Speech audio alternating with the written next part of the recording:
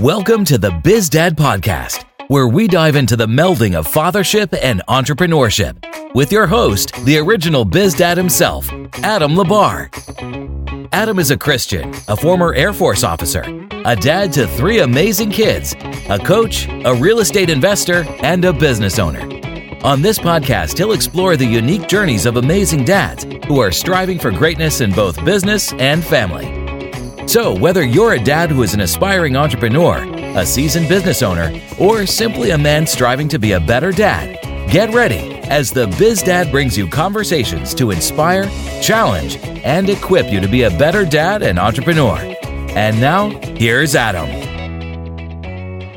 All right, everybody, welcome to the Biz Dad Podcast. I'm excited to have Rami on today. He's another GoBundance guy. He actually came to speak at GoBundance before he joined GoBundance.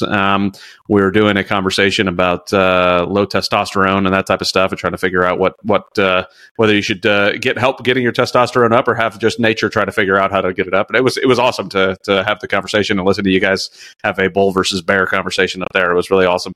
But I'm excited to kind of get to know you on a different level. You and I have you've been my coach in the past, and now we get to talk on a much different level than hey Adam, why are you still fat? Because I never said that. Come on, you did Adam. Not, but man, No. I felt it. Goodness gracious! But no, I just said I'm disappointed in you, right? Kind of the father statement right there. Right? Yeah, lovely. All right, well, I'm going to pause the recording because I'm going to cry for a little bit. But no, Rami, if you could do me a favor, introduce yourself, your family, tell us a little bit about your, businesses in your case, and let the audience and myself know a little bit more about you. Okay, cool. So, live in Atlanta now. Been here about 30 years. I grew up in upstate New York. I moved out when I was about 25. When I finished graduate school, I moved down to Florida. And then moved to Georgia about 30 years ago, and got married in 2000. So it's super easy to remember how many years I've been married. It's 23.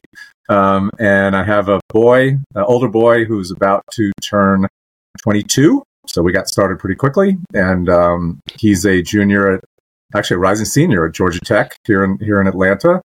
And I have a daughter who's 18.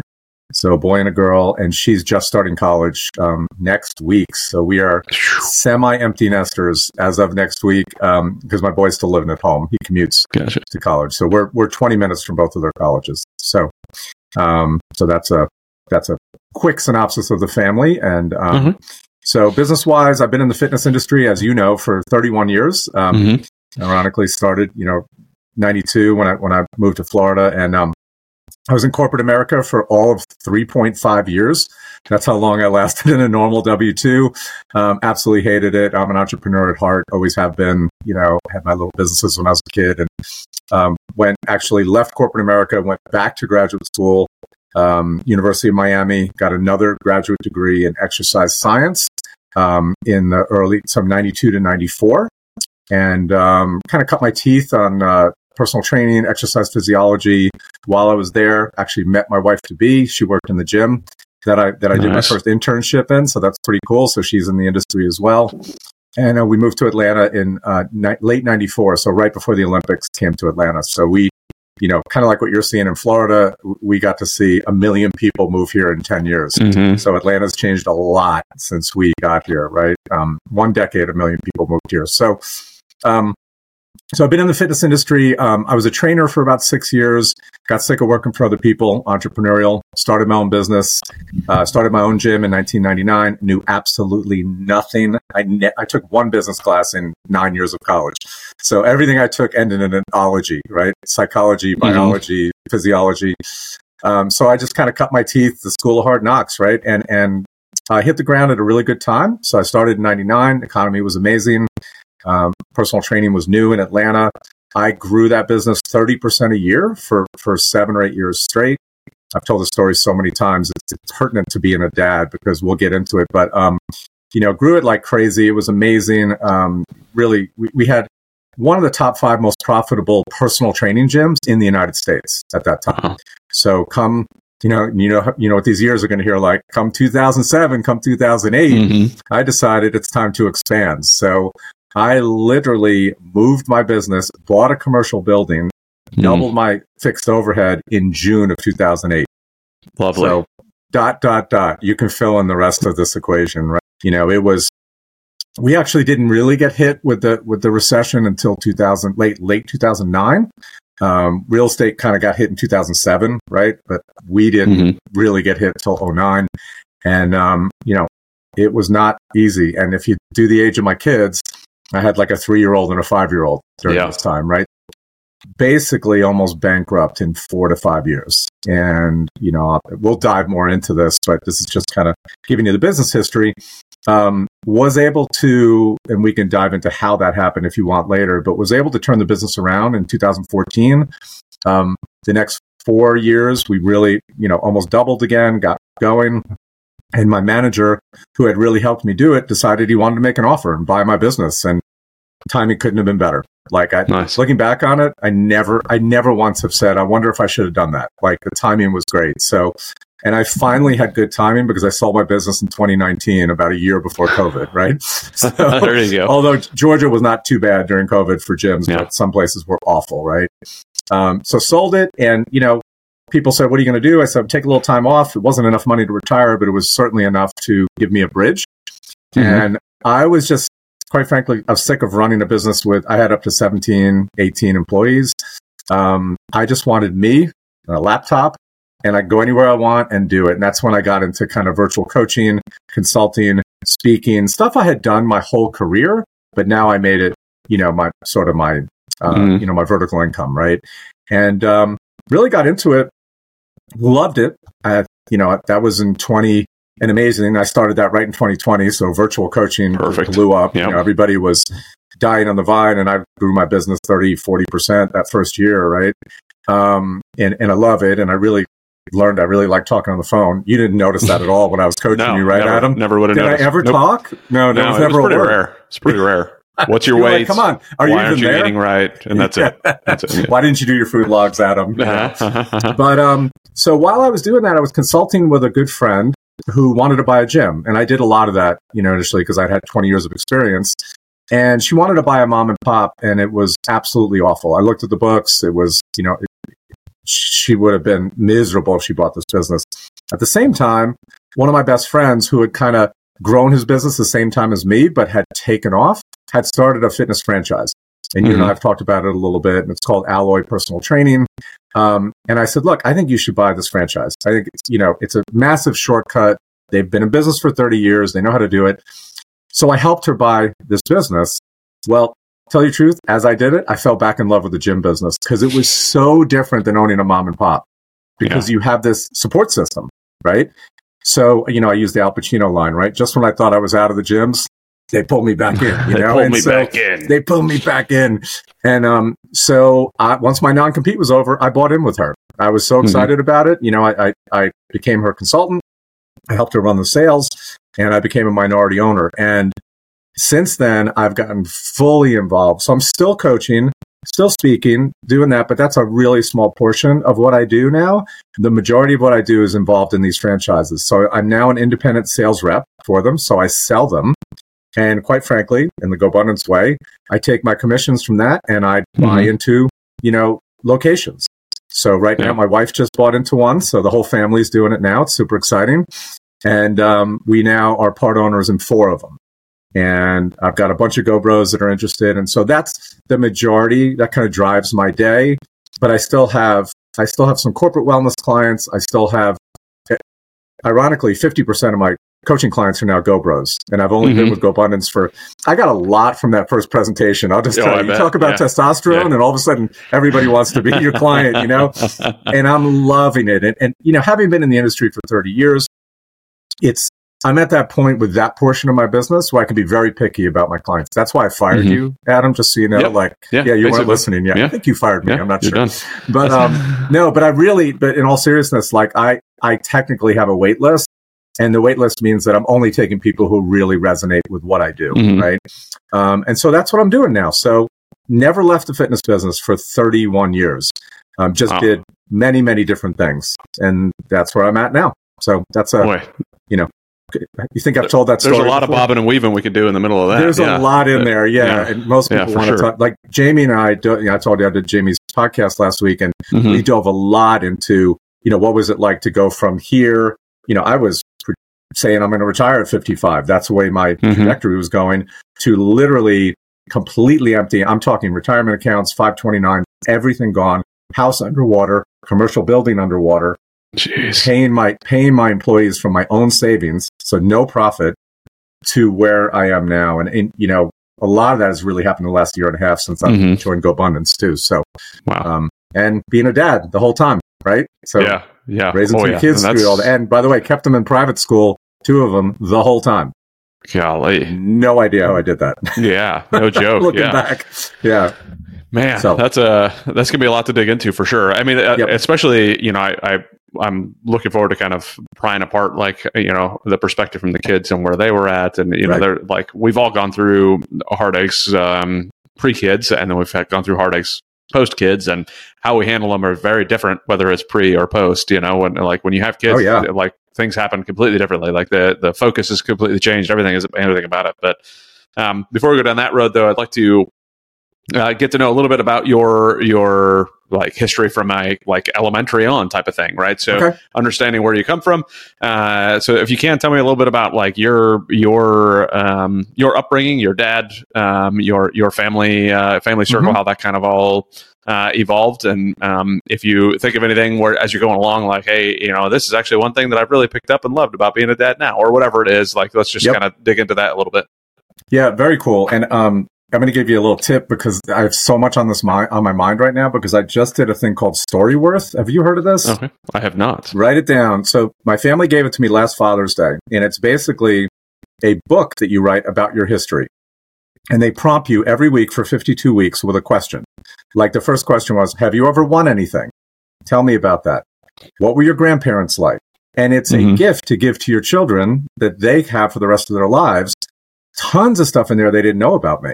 Stuff I hadn't thought about in 30 or 40 years. So the timing is perfect for this, because I have all this on my mind and all that. So I went all the way back to my childhood, like my baseball card collection and my, all that stuff that you just don't think about anymore, right? Yeah. And it's so cool. And then they make a hardcover book and you give it to your kids as a gift, and hopefully they show it to your grandkids and all that, I gave it to my kids last week and they both got a little tear, they're teenagers. That's awesome. So just a tiny tear, but yeah, so was born in New York. This is crazy. I'll go into all the details. I didn't find this out until I was 25. My parents were not married when I was born. I didn't know this until I was 25 years old. So I actually was born with a different name. My mother was married 3 times. So all of my siblings are half siblings.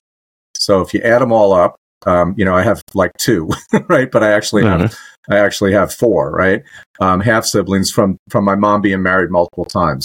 When she got pregnant with my dad, my biological dad, she was married to the husband before. So it was an affair. Gotcha. Yeah. Hence, I didn't learn about it until I was 25, right? I found out about it when my dad had heart surgery, and he was on, I think they give him morphine when they're done, it's massive drugs. And he started telling me the story. He thought he was dying, so he was trying to tell me what had happened, right? Yeah. So that's crazy. So they actually adopted me when I was 2. And I never knew any of this, and so my siblings are way older than me, right? So my sister was in the house when I was born. She's 9 years older than me. My 2 brothers, half brothers, are 20 years older than me. So they were already gone. And they really, especially my brother Steve, became more like an uncle or almost like a father figure. And we can talk about that too. I wrote that in Storyworth.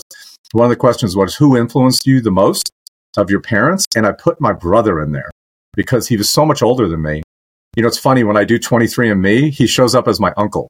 Because uncles and half-brothers have the same DNA, and he's so much older, the algorithm says, well, this must be your uncle. Yeah, it's got to be your uncle, for sure. My mother had him when she was 20, had me when she was 40, which 60 years ago was crazy. Nobody had kids at 40, right? Now that you're figuring out why I'm such a crazy person now, right? Well, the list is long on why that is, but we'll stick with this being that could be a 7-hour podcast, So was raised almost as an only child, right? My sister moved out when she was 17. She got married to her first husband super young, and so I was 9, and I was 100% a latchkey kid. So both my parents worked full-time at IBM. They were both massive intellectuals. My dad was actually the head of the analytical math department at the research center. in Yorktown Heights, New York. And my mom was the manager of the computer center in IBM. And they actually met. She was his secretary in the math department, and they had an affair. And then that's how the whole thing happened, right? There you go. Pretty crazy, right? Didn't find out about this till later. So I was fully independent, hence why I'm so independent now. I had a key to my house when I was 8 years old.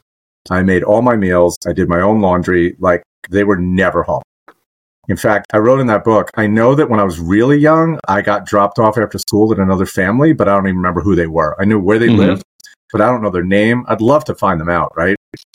It was, I'm 60, dude. Things were very different. Like, they would not see me forever. I'll give you a funny story. When I was 10, I was having a snowball fight with the kids in the neighborhood, and I fell out of a tree and I snapped my wrist. I broke it.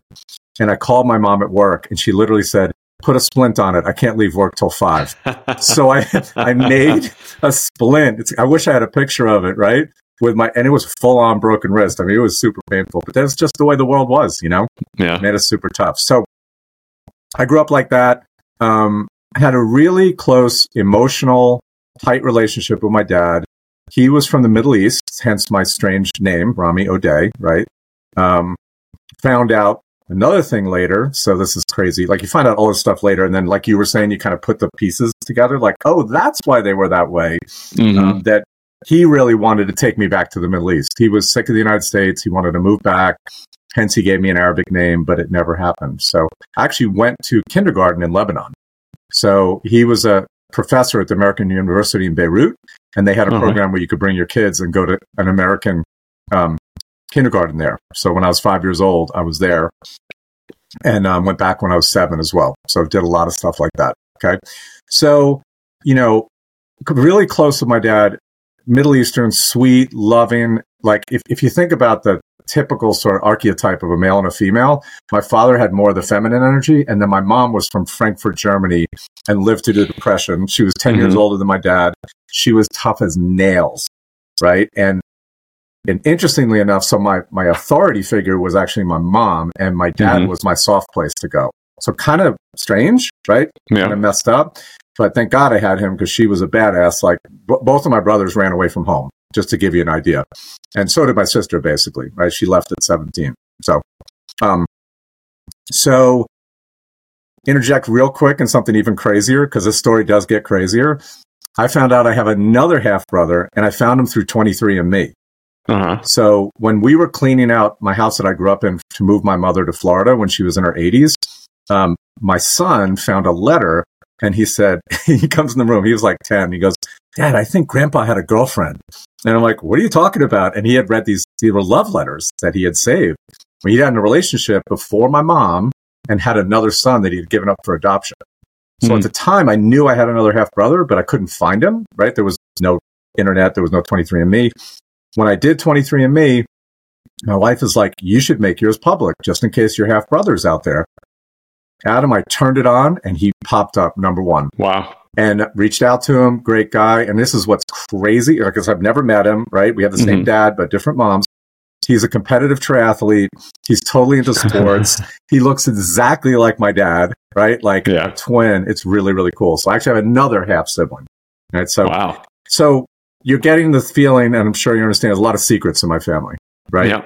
A lot of stuff. And that's why I'm so ridiculously honest. Like I said, I'm never going to have that happen with my kids. Yeah. That kind of defined me as a father. So anyway, that's how I grew up. When I was a kid, I was like, into fringe sports. So I was into racing motorcycles when everybody else was playing football. So I really got into racing motocross to the point where I thought I could be professional. When I was 16, 17, 18, I was actually really good in New York.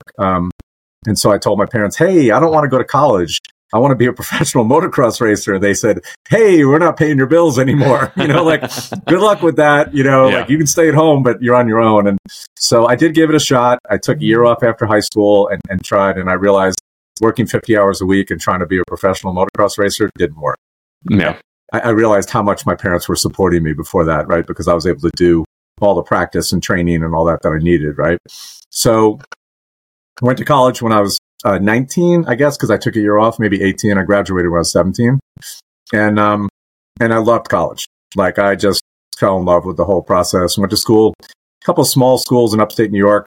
I didn't apply myself at all into high school. My kids laugh. I think I had a 2.2. They're like, can you even do that? Because, kids now, if they have under a 3.7, they feel like they're failing, right? Yeah. And I'm like, no, you can do that. I had friends that had worse, like, trust me.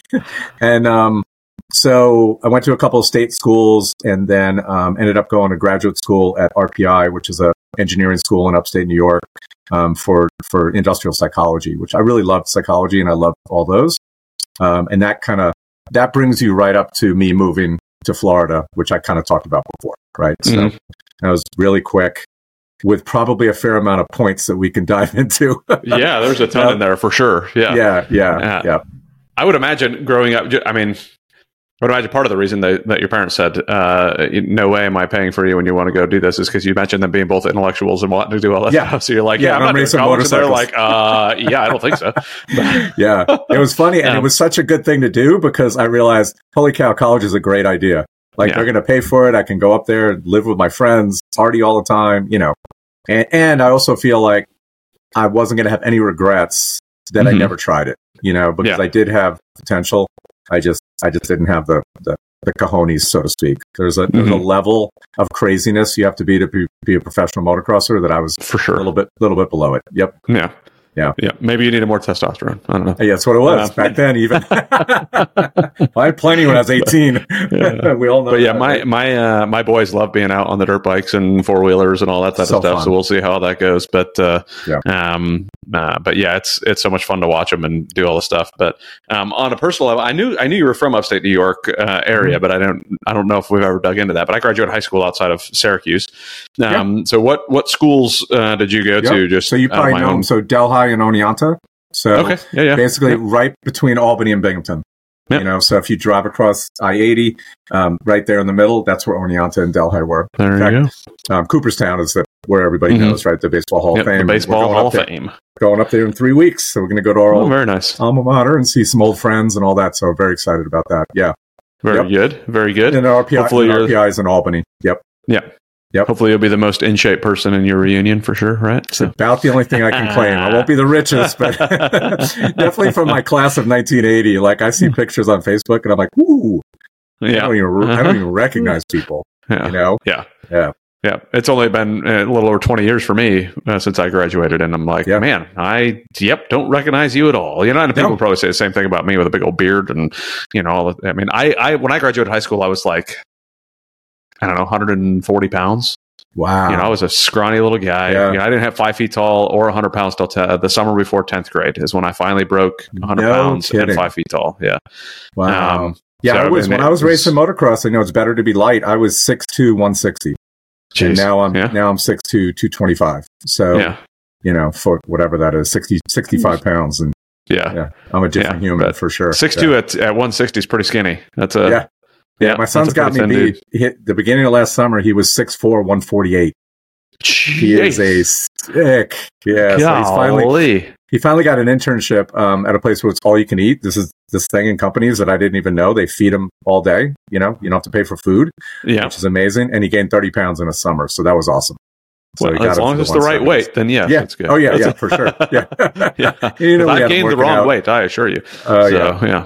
But sure. I am interested. Like you mentioned, your dad being more of the softer one, if you will, if that's the right language, right? Which is, I think, also odd for a Middle Eastern father. That's interesting. So when did he? Is he a immigrant from Middle East, or was he born here? Yeah, he was born in Palestine. He was born in Nablus, Palestine, and so he was, pre-war. He was born in 1933. So they went through the whole like getting kicked out of their homes, and so he had that sort of mentality as well. My mother had lived through the Depression, so they both were. There was a lot of fear-based in my family. That's why they took corporate jobs. That's why they were big-time savers. They saved everything, and because they had both, had everything, but lost everything, right? Mm-hmm. So he was actually, so they're both first generation. So I'm first generation. So he was born there, and my mom was born in Frankfurt, Germany. She came over when she was 2. He came over when he actually went to college, I think when he was 16. He was absolutely brilliant. If you ever want to do something fun, Google Farouk. That's my middle name too, Farouk. M is the middle initial, as in mom, and then Odeh, my last name, and just write Farouk M. Odeh Mathematics, and you will not understand any of the titles of the papers that you pull up. My kids do it all the time. So, so he moved, I guess he was about 16, and he went to Berkeley. That's where he went to grad school for mathematics. Wow. Yeah, so he definitely was getting in there early. That's impressive. So for sure. So did he graduate in Palestine and then come here? Graduate high school in Palestine? He graduated high school. I think he graduated when he was 13 or 14. He had to wait to come to college. Yeah, he's like that. We've got one at Tech right now. I think is 13. He's a freshman at Georgia Tech in like chemical engineering. He was like that. Yeah, and they wouldn't let him leave. And he basically picked mathematics because it was the only one with a full scholarship. So he wanted to go into like nuclear engineering, but they wanted mathematicians. Back then, makes sense. It was the 50s, there was a lot going on with the war and all that. And superconductors that was really a big thing back then. So he went into mathematics specifically because they paid for his whole college. So, he had the only perfect score on the entrance exam in all of the Middle East ever. Like, maybe to this day. Yeah. It was hard to live. Imagine that guy trying to teach me calculus, and I was not applying myself, right? It was not fun.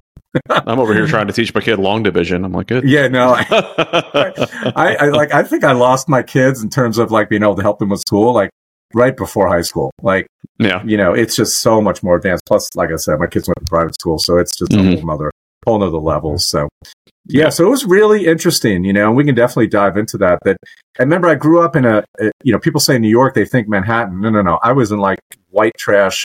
In Georgia, you'd call it redneck, Like, I just went home to my hometown. When I grew up, there were 1,000 people there, Adam, and now there's 1,500. So, exponential growth over 40 years. Yeah, massive growth. 50% and really growth rate. Mostly blue collar, So, exactly. Mostly blue collar, carpenters, electricians, a lot of firemen on my street, a lot of really tough Irish, Italian. Everybody on my street was Catholic except us, right? So it's ironic that I'm Catholic now, that I've converted as an adult. That's kind of interesting, right? But and I had the weird name. I had the weird dad. Like I was looking back on it, like I never fully fit in. And I think that's why I gravitated towards, like I found something I was decent at, the motocross. And by the way, my mom and dad were so supportive of it till that day I told them I wasn't going to college. And then it all changed. Yep, support's gone. Yeah, they would drive me to the races, and my dad was my pit crew, and we had some really great memories doing it. That's awesome. Until I would get hurt, and they'd have to put me on a stretcher, and that was always fun, watch your kid do that. But so I was kind of the odd kid, right? I was the odd kid out, and I played baseball for 2 years, and that was it. Knowing me now, like I wasn't into sports at all. I was into this fringe stuff, and it definitely defined me. It made me be very independent. Trying to like embrace my differences. And whereas now I know, I'm looking back on it with 30,000 foot view. Really, I was uncomfortable, with other people. So I would kind of lean towards, oh, I don't need your football stuff. I'm a motocross racer, right? I'm tougher than you, and all that stuff. And now I see like the benefit that my kids get from team sports and being part of a group like that. And, kind of wish they had pushed me a little harder, but it is what it is. We're exactly where we're supposed to be, right? Yeah. Well, and if we're not, hopefully we realize it and go somewhere else, right? Yeah, exactly. But it's all part of the growth to begin with. It doesn't really matter one way or another. You look back on it, and I'm only sitting in the seat today because of the things that happened to me in the past. So there's really not much, Yeah, I've talked about that on almost every podcast, is that I don't believe in regret at all. Because it's exactly the way it was supposed to be. And telling that business story, I'm so grateful for everything I went through, because I have things that money can't buy. I have appreciation and perspective. And for sure, you don't get that until you've been through. You've been at the bottom and then worked your way back. And I'm so appreciative. I mean, it's funny. I was listening to a guy online, and he's super competitive. And he was like, one of the things I do is I look at my bank account every morning, and I'm like, I do that now. I did 10 years ago. Like I didn't want to see it, but I just do it. And it just brings me joy. It's like, and to see it grow and all that. Hey, one thing I forgot to tell you before we started is almost every time one of my sons walks in. But I love it. What's the matter, buddy? You don't look happy. You don't feel well? No. Yeah. Well, did you check your temperature? Yeah. What did it say? This year it's 98. Yeah. This year it's 99.9. 0. Why don't you go lay down for a little bit then? It's probably from all that jumping you just did on the trampoline all over the place. Actually jump up. Yeah, go lay down a little bit, get some rest. Can you say hi to Mr. Rami first? Hello. What's your name? Oh, let me put a headphone in. What's your name? Adam. Hey, Adam. Are you the one that rode a dirt bike? Yeah. Yeah, look at that smile. All of a sudden, he's happy. He is a fan, yeah. He feels better all of a sudden, yeah. Yeah, he's like, wait, ride dirt bikes? There you go. He used to ride dirt bikes a lot. Yeah. I wish I could pull up a picture. I used to race him, go all those big jumps and break bones and all that kind of fun stuff. He's in the process of learning how to do wheelies. Wheelies are the best. You are not getting throwing my headphone on the floor. floor. You are not getting that headphone back, Adam. Yeah, if I do get it back, it's not going to work. Yeah. Jeez, buddy. It's going to have earwax all over it. Ew. Yeah. The earwax and dirt from the floor. Lovely. Yeah. There it goes again. Oh my gosh. That's Go awesome. lay down and get some rest. Give me my headphone and go get some rest. Every time I smile. I love you, buddy. Wow. How old is he? He's 8. Oh, I love it. Yeah. I love it. So, yep. He's loving trying to get the wheelies in. So he loves to show it. Anytime we have somebody new over, he's like, all right, Dad, can I ride the dirt bike? Go ahead, bud. So go in the backyard and make it happen. What size? And we're going to digress here, but we have to. What size is it? Perfect. The dirt bike? So it's only a 50 right now, but it's too small for him. I need to get him. Yeah. So I'm looking at a CRF 110 to have him jump on and give the 50 to his little brother. Love it. So that's I finally got back on after years, and I took my son and his friend to there's a 1,000-acre place. In fact, we're going to ride there in the Go Abundance event. That's one of the Of course events, you are. Is dirt bikes. I know. I can't go. Yeah, and you can't go. I cannot believe it's dirt bikes. And I took my son in 2019, and we rented. I think I got a 450, and he got 250s. Oh my God, what a difference. I hadn't been on a dirt bike since they switched to 4-stroke, right? So it's such a different world. Yeah, a 450 4-stroke is like such a smooth ride. Oh my God. Nuts. Well, we call it cheating. Like compared to a 2-stroke, it's cheating. Like you can make major mistakes and still clear all the jumps. Yeah. You couldn't do that on a 2-stroke. That's why I got hurt so much, right? Yeah. You miss a gear, you miss the power band, and you're done. And so that was super fun. And but I watched those 50s at the halftime at the Supercross races. The kids ride those KTM 50s. It's fun to watch. They have more travel than my 250 had when I was racing. Anyway, we digress. You got me talking about motorcycles. I could make this whole podcast. That's quite all right. I love riding motorcycles. That's my wife rides motorcycle. We just recently had our daughter. She's now 3 months old, right? I know. And thank you. We tell people all the time, like, I don't know what we're going to do if we have a girl that wants to be like a princess, because like my wife rides motorcycles and shoots guns. So that's awesome. If we end up with a girl that's like, I really want to, have a tea party and wear my tutu, where I hopefully you can wear a tutu right at a dirt bike, because I had one. I had a girly girl who was dolls, and she would literally wear her princess outfit to school. We had to like make her take it off, and now she's almost professional dancer. Like that's her world now, and so that's what she's going to college for. Like she's totally into it. I learned a lot about dance. They are major athletes. So yeah, for sure. Anyway, so I don't even remember where we were now. I don't know, something about my dad and the difference in the dichotomy of her mom being the tough one, the dad being So let me.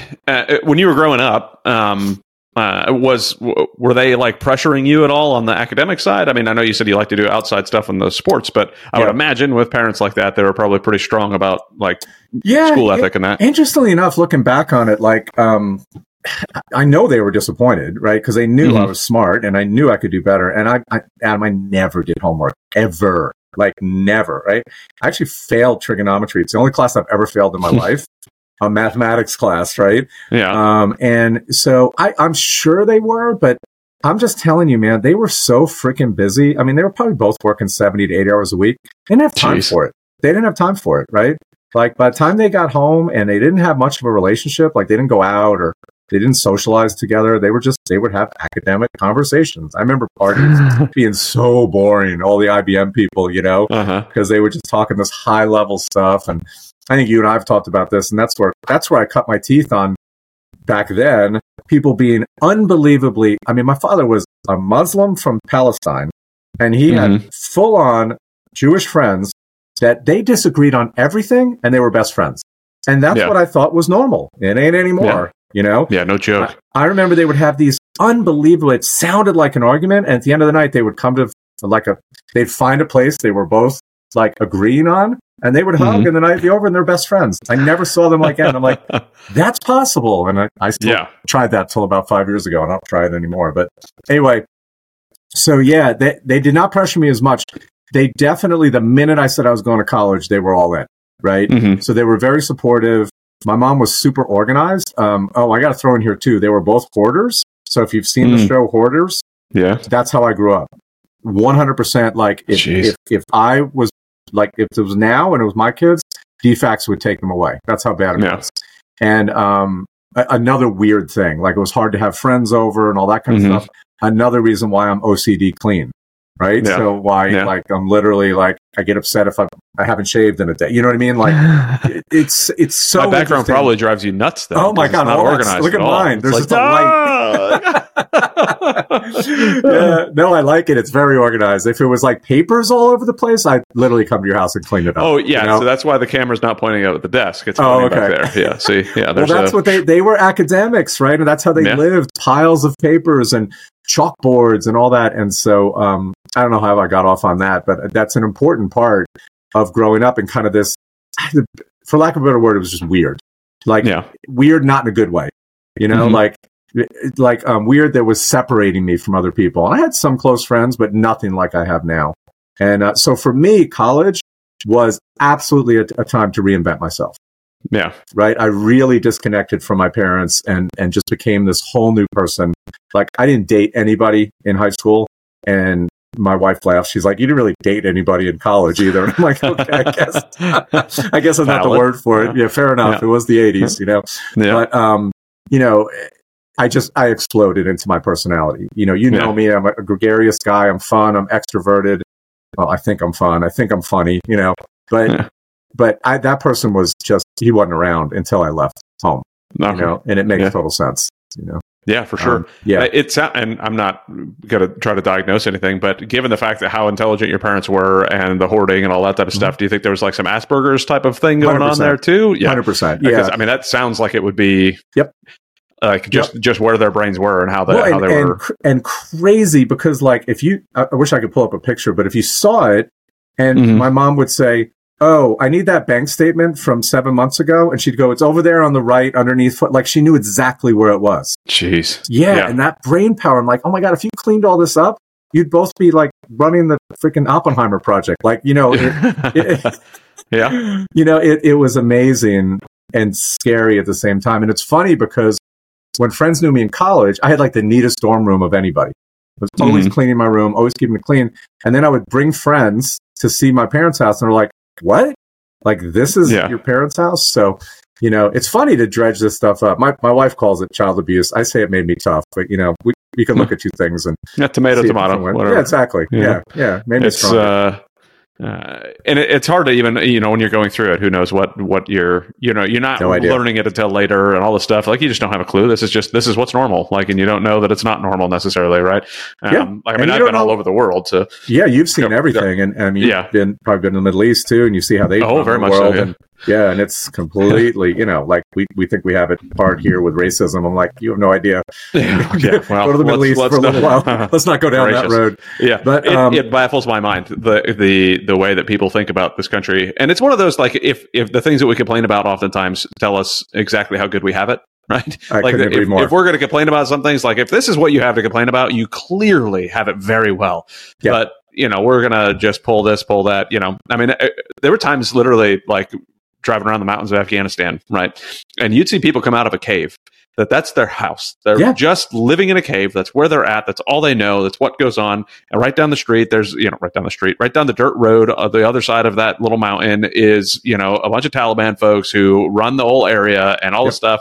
And like, they're just, you wonder if they've ever even seen, I mean, I know they have, right? Because we've been in the country. I mean, I went to Afghanistan 07, 08.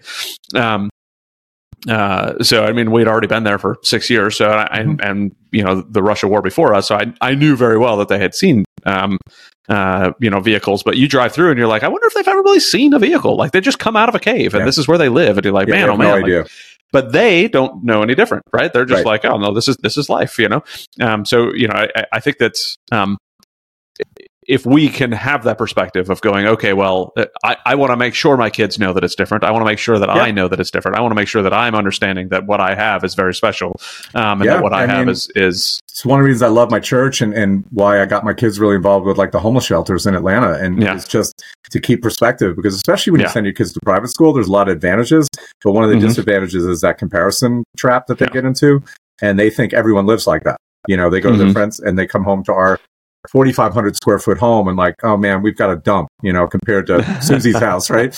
I'm like, let's go to downtown Atlanta for people that have no homes and no feed kidding. them the only meal they're getting today, and let's get some perspective. And that's a big percentage. And so it's funny. I obviously don't talk about this a lot, and it's interesting to go back. And I had this conversation a lot with my wife, and like I said, she's like, oh my gosh, that was so hard. And I've come to this place where it's like, getting back to no regrets, like it's literally what made me who I am. Yeah. Like it's why I'm determined. It's why I have organization. It's why, all the stuff, the drivers is because of all that, like I did not want to live like that. Like there's no way. I don't want to raise my kids. I married my wife for a lot of reasons, but one of them is like, she keeps a really great house. Like it's a very small reason, but if she was a mess, and by the way, my sister became a hoarder, right? And my one brother who's in Washington, and then my other brothers did not. So it's like, it's really interesting what can happen. Everybody raised, and we need to know this from twin studies, even same genetics raised in the same house, and they can end up different. Yeah. And I think that oftentimes, like if we're, you either run the saying, what you're running towards something or run away from something, right? Yeah. And oftentimes when we look at like our parents, we're likely going to either follow the same track that they did, or we're going to go on the complete opposite track that they did, right? Yeah. And it's because you're either running away from what you saw or you're running towards what you saw. Like children of alcoholics, like they either become an alcoholic or they never touch a drink. There's rarely anything in between the two, and they see that. And I think that's kind of what I did. And I think that's why, like, I raised my children in a much more what I would consider traditional, like I didn't have religion growing up, right? My dad was Muslim. My mom was nothing. They just decided not to be involved in it. He was involved in his faith probably till I was about 8 or 9, and then he gave up on it as well. So I was like, I don't want my kids, I want my kids to have more structures. So that was very important to me. From the very beginning. So I was actually going to ask that if you grew up Muslim or not.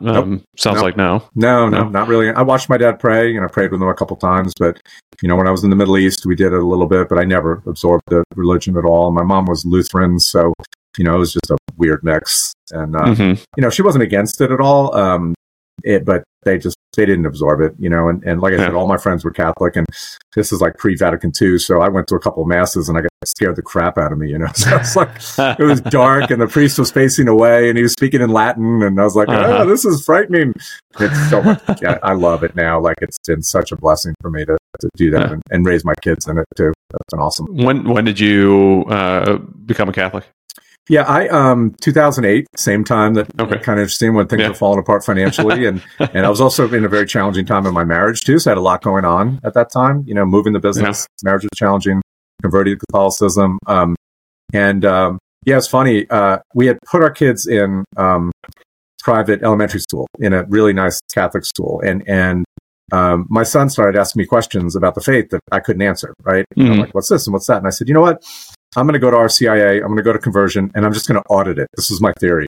I'm just going to go. It's what better way to learn? In 9 months, I can learn the whole faith, right? Yeah. And 3 months in, I fell in love with it, and so that's why my name was Paul. Like I was converted. I saw myself as sort of like St. Paul. He was against it. I wasn't like vehemently against it, but I certainly wasn't a proponent of organized religion, and now I just absolutely love it. And you and I have had conversations about it. And, Saul was murdering Christians, so I don't think you were there. Right? I don't think you were there. Yeah, not that we know of. Yeah, I was murdering them with my words, maybe, but so I converted in 2008. So, and we actually got remarried, by a Catholic priest because we weren't. So we actually have 2 wedding anniversaries. So that's pretty cool. Yeah, awesome. And and getting these philosophical discussions with my siblings because none of them are Catholic, and so it's fun. It's fun for family. Do they have faith at all anywhere? They do. They do. Yeah. They're just kind of like non-denominational Christian. Okay. So gotcha. So we all believe in Jesus, and so that's when they get crazy on the details. I said, let's focus on what we agree on, which is kind of the big thing, you know, like, and so that works really well. But yeah. That's fun. We can go down that rabbit hole too, because I love having those types of conversations too. But I'm more of a non-denominational / I mean, the church I go to is technically Baptist, but yeah, I actually was signed up for my theology degree back before I got picked back up to go be a pilot in the Air Force. But the second I got picked up, I had to cancel my classes because I wasn't sure when I was going to go to training.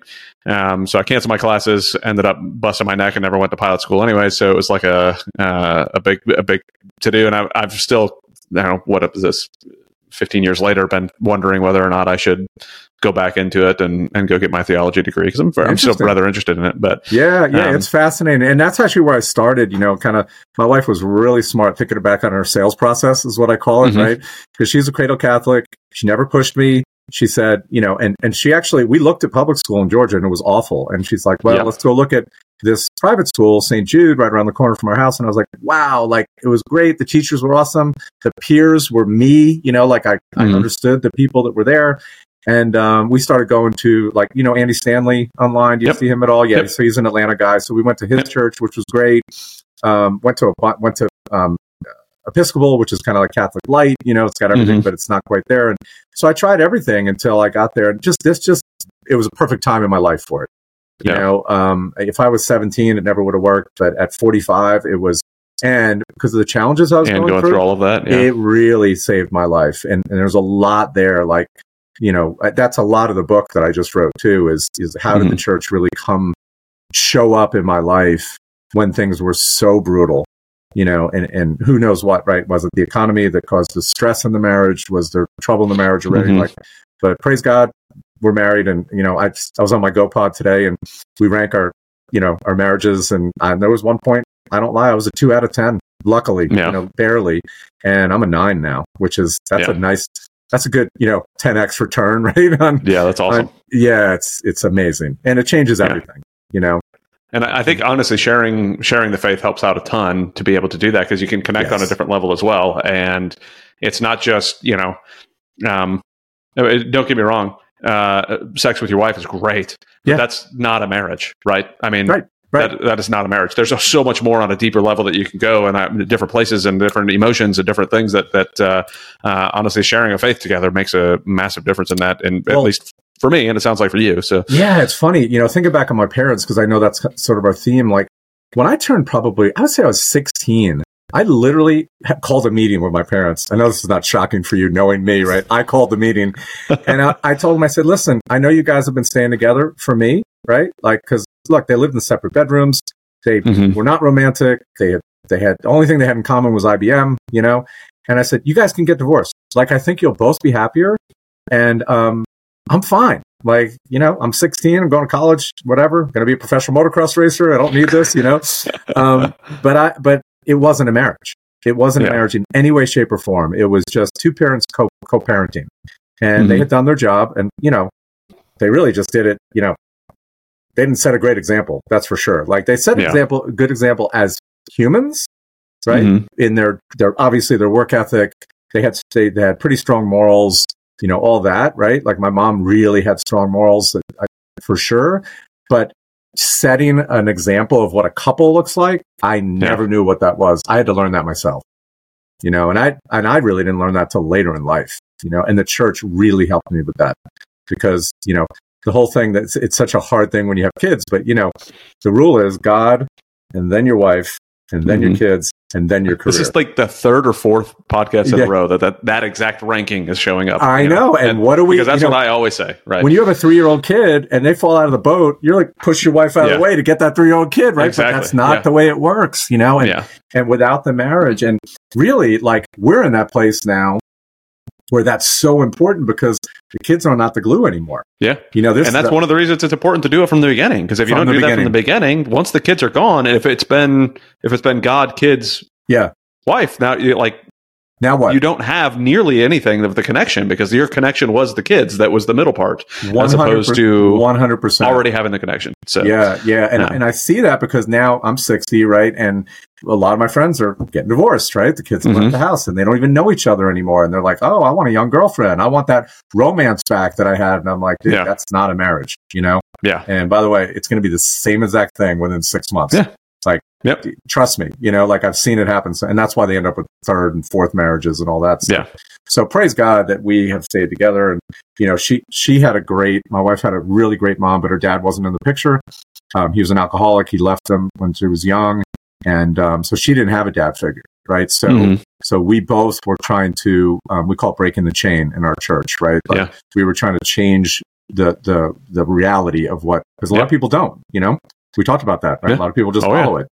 And so that's been a great journey, but I can't tell you how much, it really, truly saved my life, like having faith and a true faith, not this sort of spiritual, la la land and whatever. If that works for some people, I'm not judgmental, but it didn't work for me. Yeah. I'm not judgmental, but I will have a conversation with you about how it's not going to be fulfilling long term. So. No, absolutely. And first of all, one of the best things, one of the strongest things in my church is community, and not community that you get going for a group run. Like that's community too, but there's something so much deeper when you have a shared faith and how these people, and I can tell a really quick story. When in 2012, which was probably the bottom, like that's when our house was in foreclosure. We were out, the business was just doing terrible. Marriage was, and I joined something in my church called Christ Renews His Parish. And it actually comes from a Protestant church. I forget what it was called before they transferred over. But it's a weekend that you spend with 36 men, and the women do it too, 36 women. So it's just men, just women. You're in there for 2 days straight. You never leave. No phones, right? And it's intense. There's witness talks. There's, for us, there's confession. There's mass, all that. And then you stay together for a year every Monday night after that. And talk about bonding with a group of men. Yeah. Well, about halfway through it, I was struggling so badly, I dropped out of it. I was like, I'm done. I can't go anymore. I can't tell this story anymore. It's too depressing, All 36 guys showed up at my house unannounced and prayed over me. And they just showed up. I'm like, what the heck? My wife knew they were coming. Yeah. And they prayed over me and they said, we're here for you. And then they just left. And that's in my book. Like, it brings me to tears that they just had a meeting and they're like, hey, Rami's struggling. He just quit. We need to go over there. They didn't come over and like yell at me or, you need to do this. They just showed that support. And guess what? I rejoined, finished it, and it was monumental. And I ended up becoming a witness for the next group. So I ended up telling my story and helping other men, which was super powerful. So, and I saw none of that in my parents, they had none of that. Yeah. They had intellectual friends, Yeah, exactly. Yeah. And which is great. Don't get me wrong. It's great to have those friends to be able to debate back and forth with. But again, it's a different level when you're sharing those types of relationships. But and I never knew it. Yeah. So you got married in 2000. So for 8 years, you were not Catholic. She was. Was she going to mass every Sunday and all of that too? Yeah. She was, and you were just kind of like, I went. And I would go twice a month and had no idea what was going on and didn't feel like I fit. Like, here we go again. I'm in an environment where I'm kind of weird. I don't know the rituals and all that. And but again, she never pushed me. She brought the kids. She kept them, in the faith that whole time. So she really held it. And looking back on it, it's pretty amazing. It's hard to do that on your own. I wasn't non-supportive. I wasn't against it. And like I said, I would go sometimes. And then we started, even when we were going to like North Point Church, Andy Stanley's church, she was still going to mass as well. So, yeah, she was keeping that alive the whole time. Yeah. So she grew up Catholic, though, you said, right? Yes. Okay. Yeah, her mom was very devoted. Right. Yep. Yeah, so her mom was very involved in the church, probably one of the most spiritual. She was one of the most amazing people that I've ever met. She passed away fairly early from cancer, but she just an incredible woman. Incredible. Her faith was beyond strong. Like when she was riddled with tumors and inner bones, and can imagine how painful that is. And they had to carry her down the stairs because we had her living here with us, and the pain I can't even imagine. And she was thanking Jesus. She's like, "Thank you for this pain. I know you're teaching me something." And I was like, I was like, I don't think I'm there yet. Like that level of faith, but it was most people aren't. Like you have to have gone on a long walk to get to that point. No doubt. That does not just happen overnight. Similarly, like when you're going through hardships with your family, with anybody, like it's not. The ridiculous saying Rome wasn't built in a day. It's super true. None of our relationships with our wife is not built in a day. Our relationship with our kids is not built in a day. But it also means that it's not ruined in a day either. So, when you were working on the transition, or what route do I want to go with this first? When you started having kids, which was right when you got married, right? A year after you got married. Yeah. What kind of conversations did you have about your past already, between like your wife's past and your past, that you said, this is like, did you guys come up with plans? This is how we want to raise our kids. This is the direction we want to go. Or was it just like, let's figure it out as we move along? Well, I mean, I think one of the biggest things we were clear on is that both of our parents were sort of workaholics, right? And so I was a latchkey kid, right? And it was bad, right? Like too much alone time was not good for me as a kid, too much idle time. And so we both agreed, even before we had kids, and she always wanted to be a stay-at-home mom. So I said, well, I'm all in on that. And so at least till the kids are both like in kindergarten or, like full-time school, right? Yeah. And then maybe go back to work part-time or whatever. So that was a big decision on our part that we really, really are happy with. Kids never spent one day in daycare. They spent every day with her, and I ran my own business.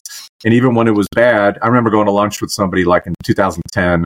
He owned a karate studio. It's 2:00 on a Thursday, and neither of us had to ask our boss if we had to meet for lunch today. Like there's still some benefit in this, and that I was able to pick up the kids up at school almost all the time and spend time with them when they got out of school, and so that was good too. They spent the whole day with her. So, but religious wise, I wasn't there yet, right, in 2000. So. And again, I was definitely searching. Like I probably went to 7 different churches.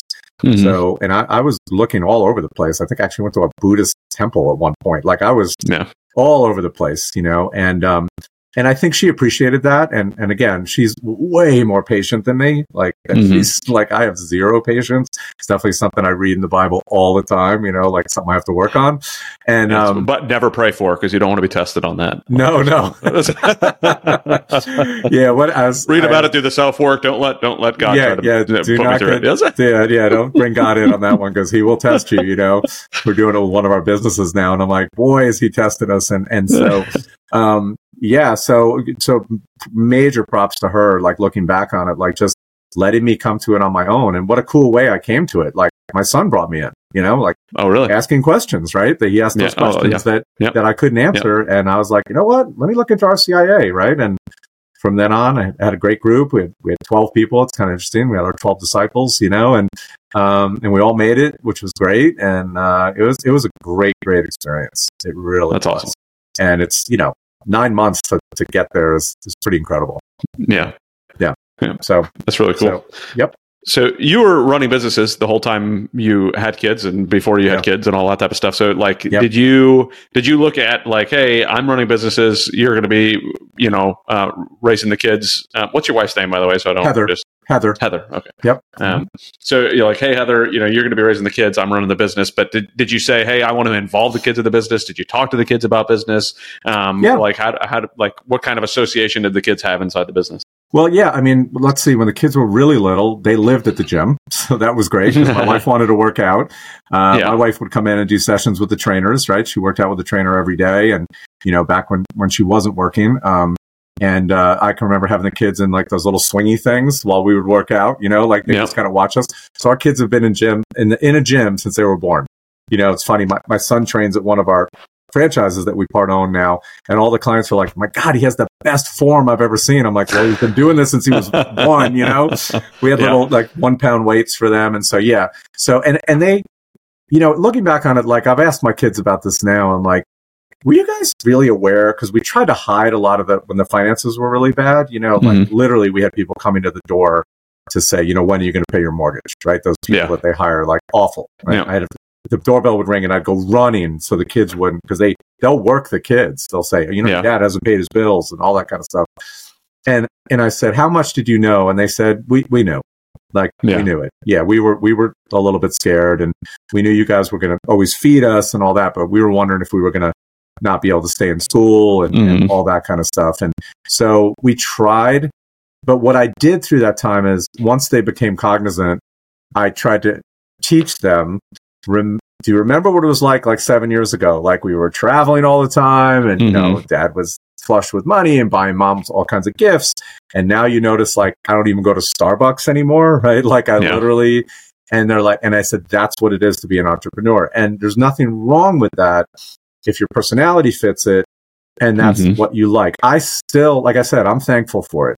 I would prefer to have those 4 or 5 years versus a 25-year steady paycheck in a company that, I was ready to basically slip my wrists to go to every day, even when things were bad, I still loved my job. I'm changing people's lives. I loved my employees. I loved our clients. I loved running the show, even though the show wasn't great. And I would share that with them a lot. And I'm doing it now, when they're in college, and I can see my son's personality. He's definitely, by the way, he's looking into the military, which is pretty cool. He's looked into the FBI. Everything he's looked into is he's looked into being a pilot, right? They have a great pilot program. Come talk to me. I know about all 3 of them. I know you do. That's what I was just thinking. This is so cool. I want to set up a call with you guys.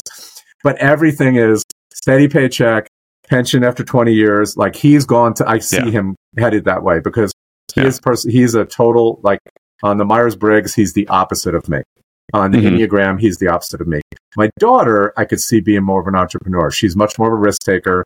And they're both fantastic. Love them both to death, but they both were raised in the same environment, right? Yeah. And now you see, my daughter's part of its nature, part of its nurture. Yeah. Yeah. I might open a dance studio. I get it. And I keep telling her, remember, you're going to have great years and you're going to have challenging years. And you're going to have good months and you're going to have bad months. And you just have to know that. And I said, the highs are way higher and the lows are way lower. Yeah. And if you like that, I do, again, I prefer that. And I feel like we did a pretty good job because I am now that they're older and they're adults, I check in about all this. I've asked them many times. I do dates with my kids, separate. I'll have dinner with my son. I'll take my daughter out on a date and I'll say, did you know what was going on in our marriage? Or we know it all, Dad. They're so cognizant. They're so smart.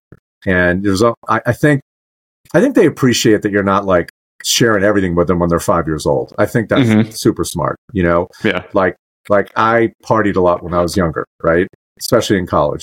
Never told my kids about it. And the reason I didn't is because, quite frankly, it's so different now. The partying and the drugs that I had 40 years ago, nothing was going to happen. And now they literally could go to a party and take a pill and have fentanyl in it and they're gone. That didn't exist when I was a kid. So for me, I didn't want to share it with them when they were 12 because they would go, oh, Dad did drugs or whatever, and he's fine. He's running a successful business. He's done it. They would equate that, and it's so different. I mean, how many stories do we hear? Football player breaks his leg, gets on Percocet for painkillers, and next thing he's out of his house and he's on heroin. None of that existed when I was a kid. None of it. It just didn't happen. And so I think that bit of sort of protecting them, but now, once they turned 18, I had that conversation with them, And I said to my son, I said, so are you surprised that your dad? And he's like, Dad, you grew up in the 70s. Come on. You went to Grateful Dead concerts. Let's go.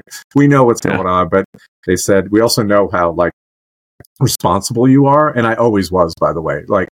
I think I got that from both my parents, that literally, even if I went out till 4 a.m, I'd get up at 6 and go for a run and then make my 8 o'clock class with 2 hours sleep. That was just my discipline that I had. So for sure. That's great. Yeah. So do you think that do you wish at all that as you were going through it, since you talked to them now later and they were like, yeah, we totally knew what was going on, or at least had ideas, do you wish that you exposed a little bit more to them about the situations you're going through as you were going through them, or are you glad that you kind of kept a little bit more separation there? I think I like the way we did it. I don't really think we should have done more. I know you're big on the no regrets, but it doesn't mean I don't think, I think it would have just scared them too much. I really, really do. I think that they were not able to process, even if we said everything's going to be fine, but guess what? We're not paying our mortgage this month. I could see that causing a lack of sleep. I know that it really affected my wife, way more than me. I always felt like we were going to be fine because I've gotten out of so many things before, right? I think, being an athlete, doing that, running a business that, I went through 9/11, we had a huge dip. 2002, we had a huge dip. Like I got all that. I never knew. Problem with '08 was it was so much longer than anything else. Yeah. Like lines of credit did not last. I used to just get a $50,000 line of credit because I knew in 6 months interest rates would be back. Everything would be fine. That didn't happen to us. For us, it was almost 5 years. Like it was really protracted. But looking back on it, like, I think it's good for us now because my wife knows, hey, we got through that so we can get through anything. But she still has, I hate to use the word PTSD with an ex-military guy, because it's not really that, but as close to that as you could possibly see, right? That, she still is like, I remember when things were really bad. She's like, why don't you just go get a regular job? You could do so well. And I'm like, oh my God, I'd be freaking miserable. I'd be more miserable than I am now, Yeah.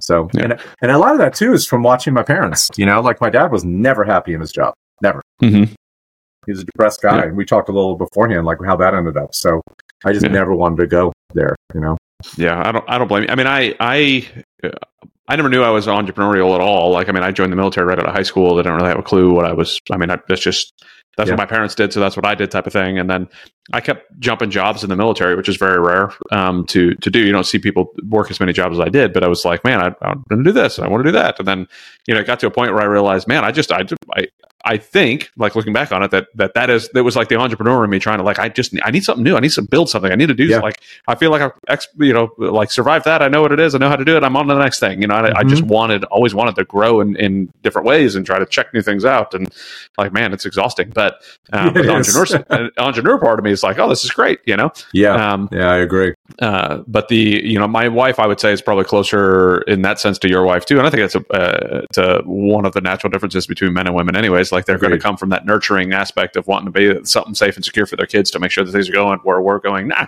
totally got this. I'm going to go attack this, or I'm going to go move this. I'm going to pivot here. And, we just look at things very differently. And I mean, it's again, a wonderful blessing of having a mom and a dad in the house and having that balance. And I didn't get that from my parents because they were both so fear-based. So if anything would go, we lived through Carter, which was a horrible economic time.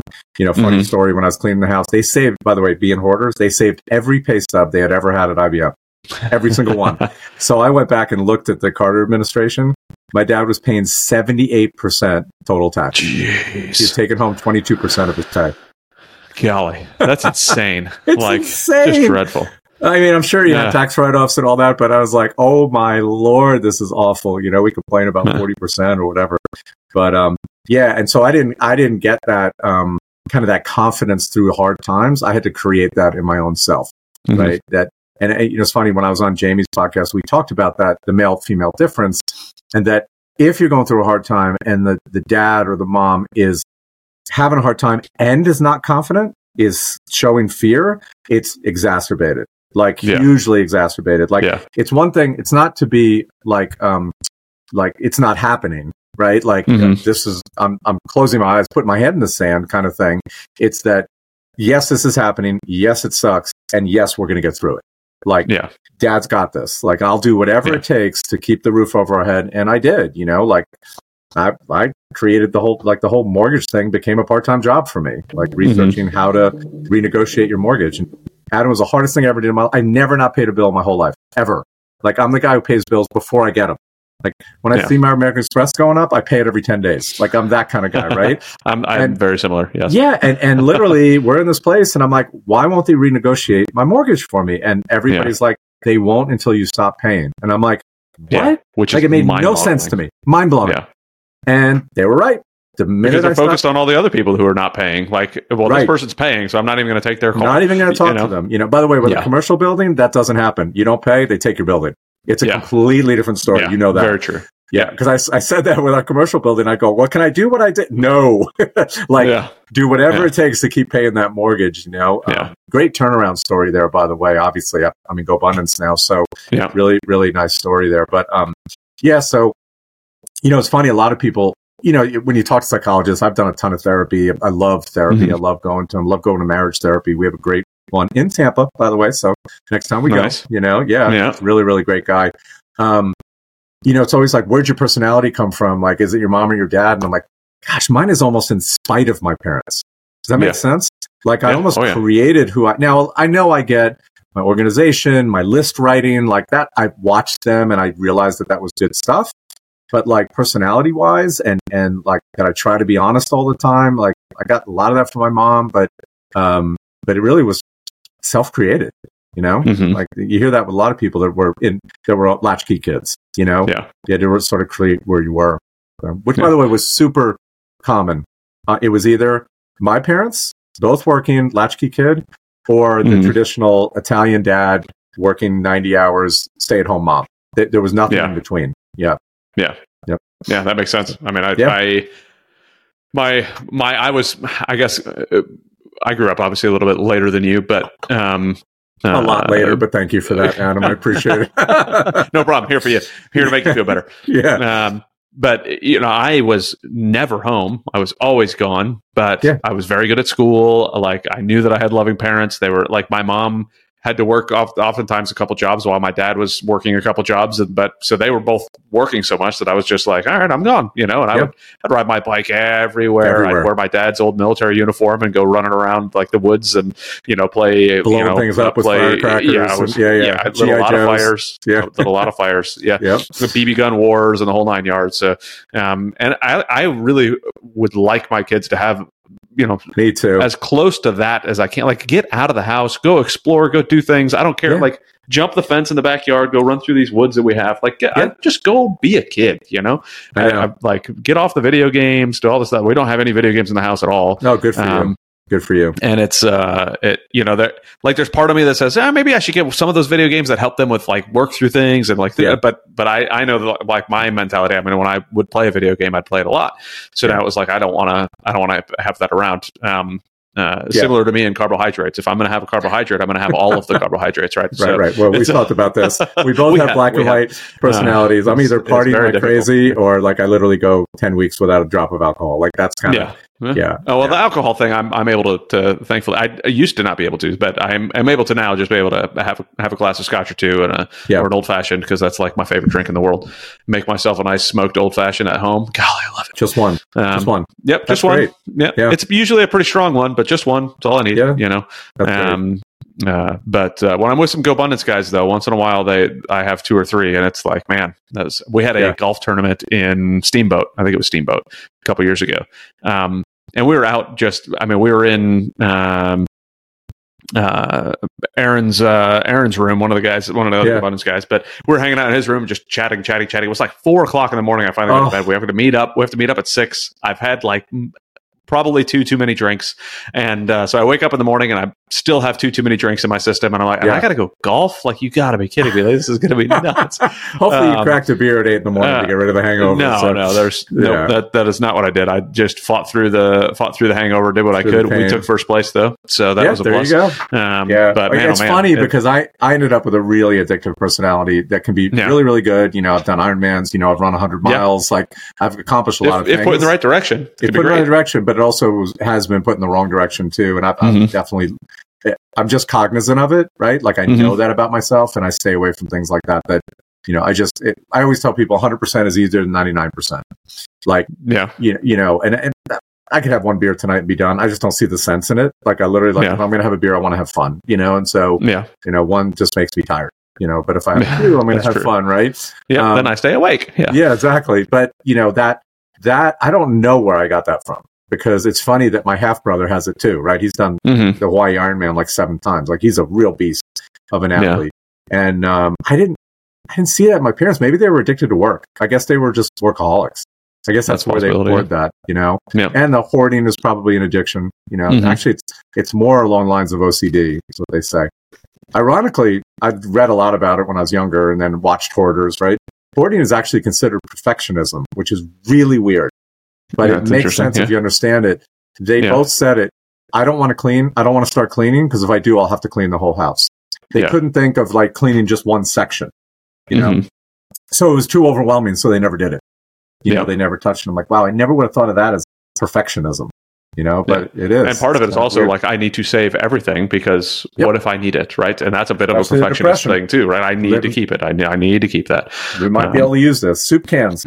Clean out the soup cans. Might be able to use this later for something like, what would we use it?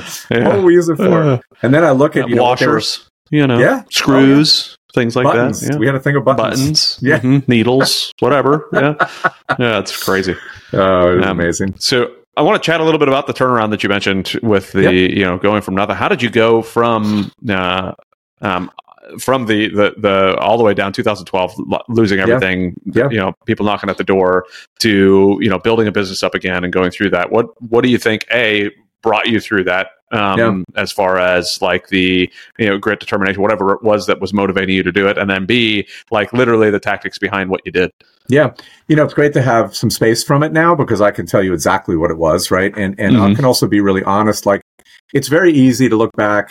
It's very easy to tell people your business failed from 2008 to 2012, right? Oh, of course it did, right? But looking back on it, like my buddy who owns Alloy, he was doing great, right? So I didn't do great in 2008, but he came back immediately. In fact, he grew his business during that time. And so looking back on it, for sure the economy was, and back then, I'm not now, but back then I was a very slow pivoter, because what had worked in the past for 9/11 and the other dips was just work harder, get some working capital, get through this, and everything will be fine. Really, what should have been done at that time was a complete change in my business model, which is what my friend at Alloy did, right? So looking back on it, truly the reason that mine was not the reason that we dropped, that was the economy, for sure. Like we had 350 clients, 80 of them were in the real estate business, right? Jeez. Mortgage brokers, real estate agents. We lost all of them. Like they weren't even paying their food bills. So they're not going to pay $400 a month for a gym. So, but why it was so protracted is because I lost my mojo. And I lost my mojo because I was having such a challenge in my marriage at the time. Yeah. And without that support, that home strength, I had lost my why. And you and I, how many times did we talk about the why when we're talking about coaching, right? My why was always take care of my family, make sure my wife can stay at home with the kids, be the provider kind of thing. And because we were struggling there, and by the way, I didn't know this until years later in therapy and really looking back on why did it last 5 years? So around 2014, I finally was done. I tried so much. Like I look back when I sold my business at all the things I brought Zumba Zumba classes, right? I had CrossFit in my gym. I wasn't even a CrossFit gym. I had a side thing of CrossFit. I had another gym renting space from me inside my gym, right? Like I tried it. I had dance classes in the afternoon. I had everything to try to stay alive, right? Tried to sublease my space, had a chiropractor, all that. And 2014, I just said, this is it. Like I told you, all my savings is gone. The building, we had bought it for $1 million. It was now worth 600 and we owed 800 on it. So we were 200,000 underwater, right? House was underwater. Our fixed expenses were 32,000 a month in the gym and we were doing 28,000 in revenue. So you don't have to be a mathematician to realize there's nothing there. We're negative. So I called a realtor to short sell the building because we had flattened. The one thing that happened is we had stopped. So in 2008, when we bought the building, I was doing over $1 million in revenue in personal training, which is a lot for personal training. 83,000 a month and personal training is great. In 2014, I was doing 28,000. So I was down 70%, right? And remember, I had doubled my fixed expenses, right? I bought $1 million building, way more electricity, more equipment, all that. So I called a person to short sell it. I said, you know what? I'm just going to move back into a small space. Because I was in, by the way, when I was doing $1 million a year, I was in 3,500 square feet. We were crushing it with ROI, like with our returns, That's like awesome. My net income was 35% on $1 million. Like felt really good back then. This is in the early 2000s, right? So called her, started that process. In the meantime, my good friend who now had become, he's the CEO of Alloy, who now had become sort of my business mentor because he had grown so much. Like at this point, he was licensing his products to 2,300 gyms across the world. So he was crushing it, on the speaking gig, all that. And he said, I want you to give this one more try. He said, I have an intern that I think could really help you. And I said, really? Like, how am I going to pay this guy? Like, my numbers, So somehow I got a loan. I said, I trusted him. And I said, all right, I'm going to give this one last try. And I think, we're best friends. And I know I've asked him this question and I know he did this. It wasn't the guy. He saw that this guy would bring me back. Yeah. Does that make sense?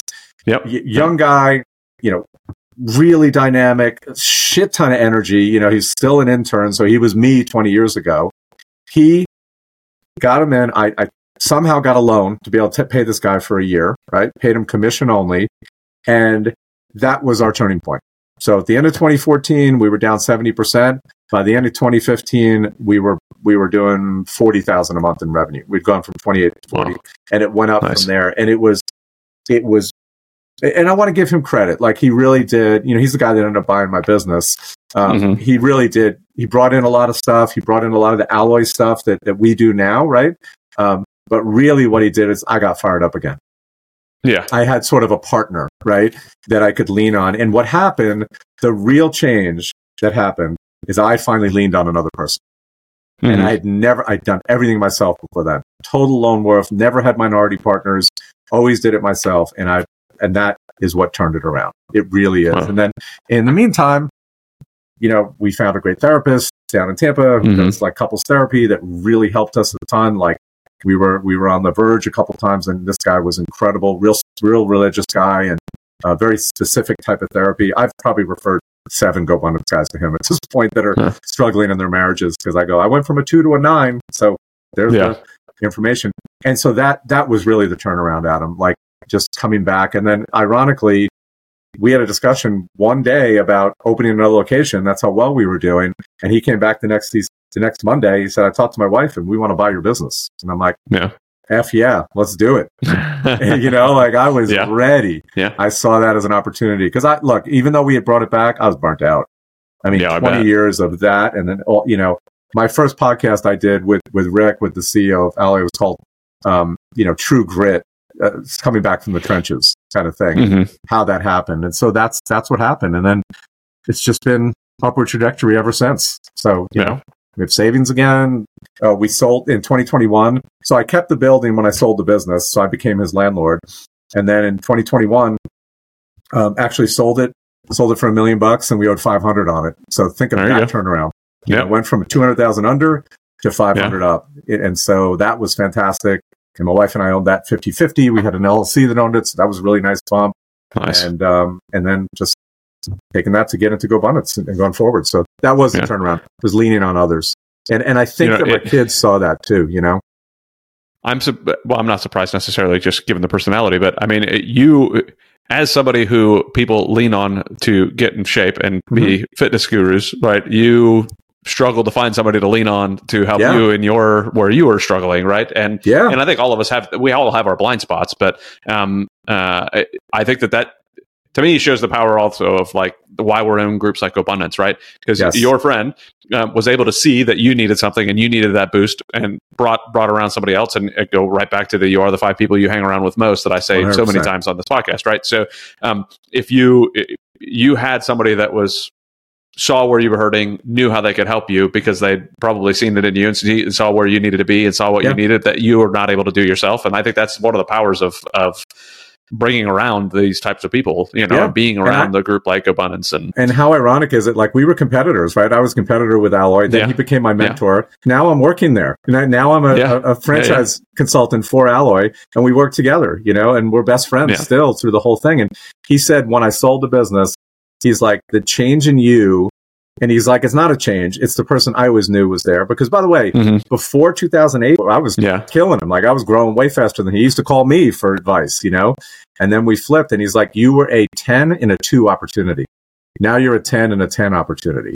And that's the key when you match those things. And the gym had become an anchor. It really was. Like, it was just too much.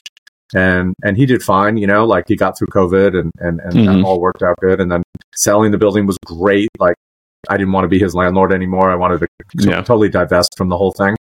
So it was the lesson. And by the way, now I'm a complete like mentor and coaching addict, right? Like because of what that did to me, you know, I have a marriage coach. I have a financial coach. I hired a bodybuilding coach last year to change my body, to do something different, right? Like, I'm a coach, and I love the coaching environment, and I love the accountability. It's funny. One of my Go Bros challenged me today. He said, because you're so good at giving accountability to others, I feel like you don't like accountability. And I just cut him off. I said, no. I love accountability. I don't like somebody telling me how to change my methods.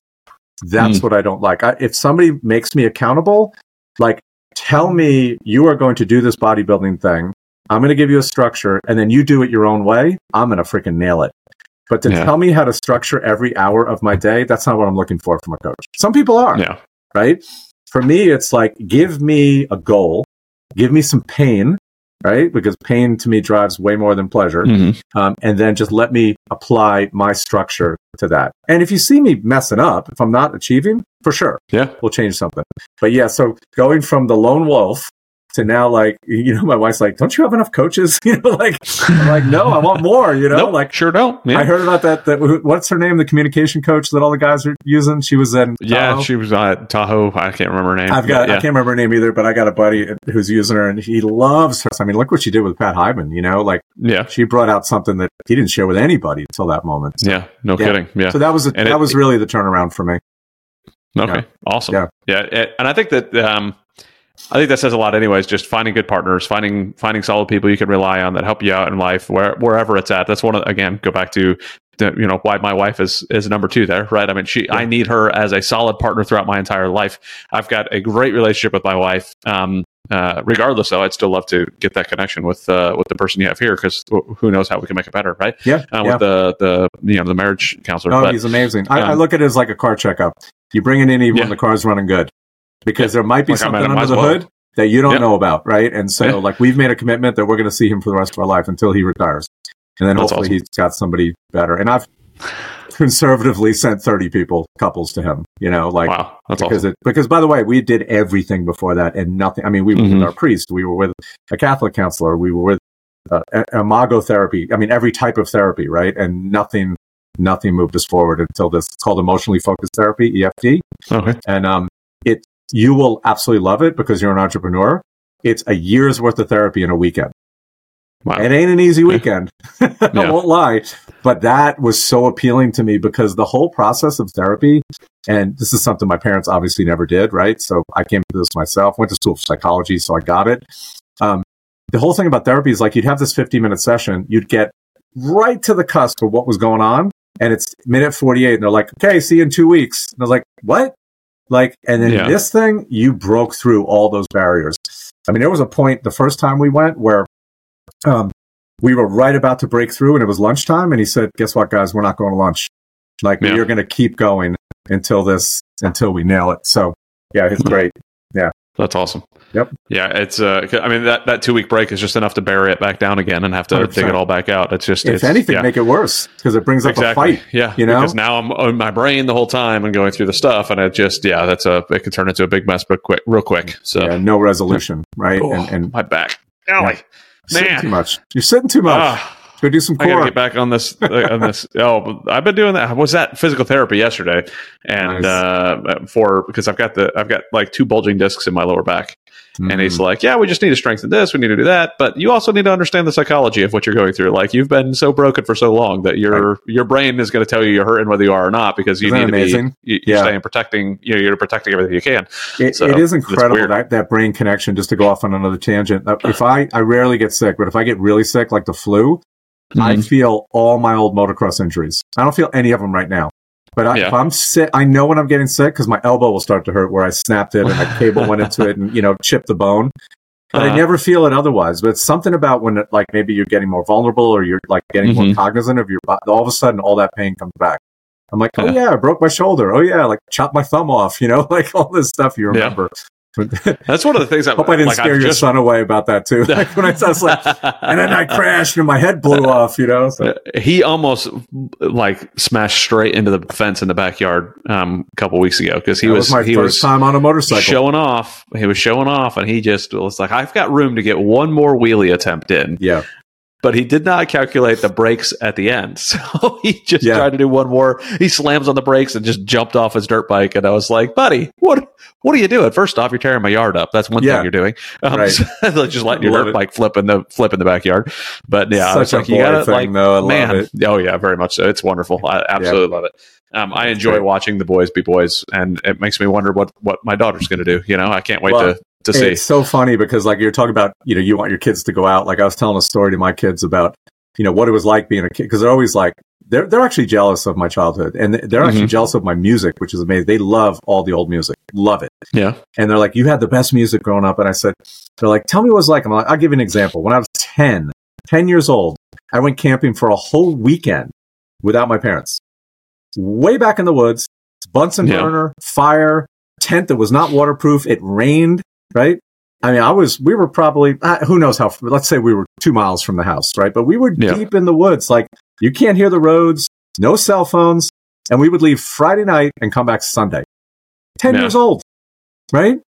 Yeah. No one would ever do that now. Like, we got in trouble in our neighborhood. We have a half-mile loop in our neighborhood. And we would let our kids walk the dogs when they were little. And a neighbor came to our house and said, that's not safe. And I'm like, huh? Like, we live in Sandy Springs, Georgia. I'm best friends with the chief of police. Like, what? Like, we have cops patrolling this. Nothing's ever happened here. Such fear. I think I think a lot of the fear, the news feeds off of fear anyways, right? Because fear sells a lot. And since we have news available to us 24/7, everywhere we're at, it makes us think that everything is bad in the world, even though it's probably the same as it was, right? Yeah, it's just now better. It's just right there in your face. Yeah, it is. Yeah. When you look at the stats and everything, right?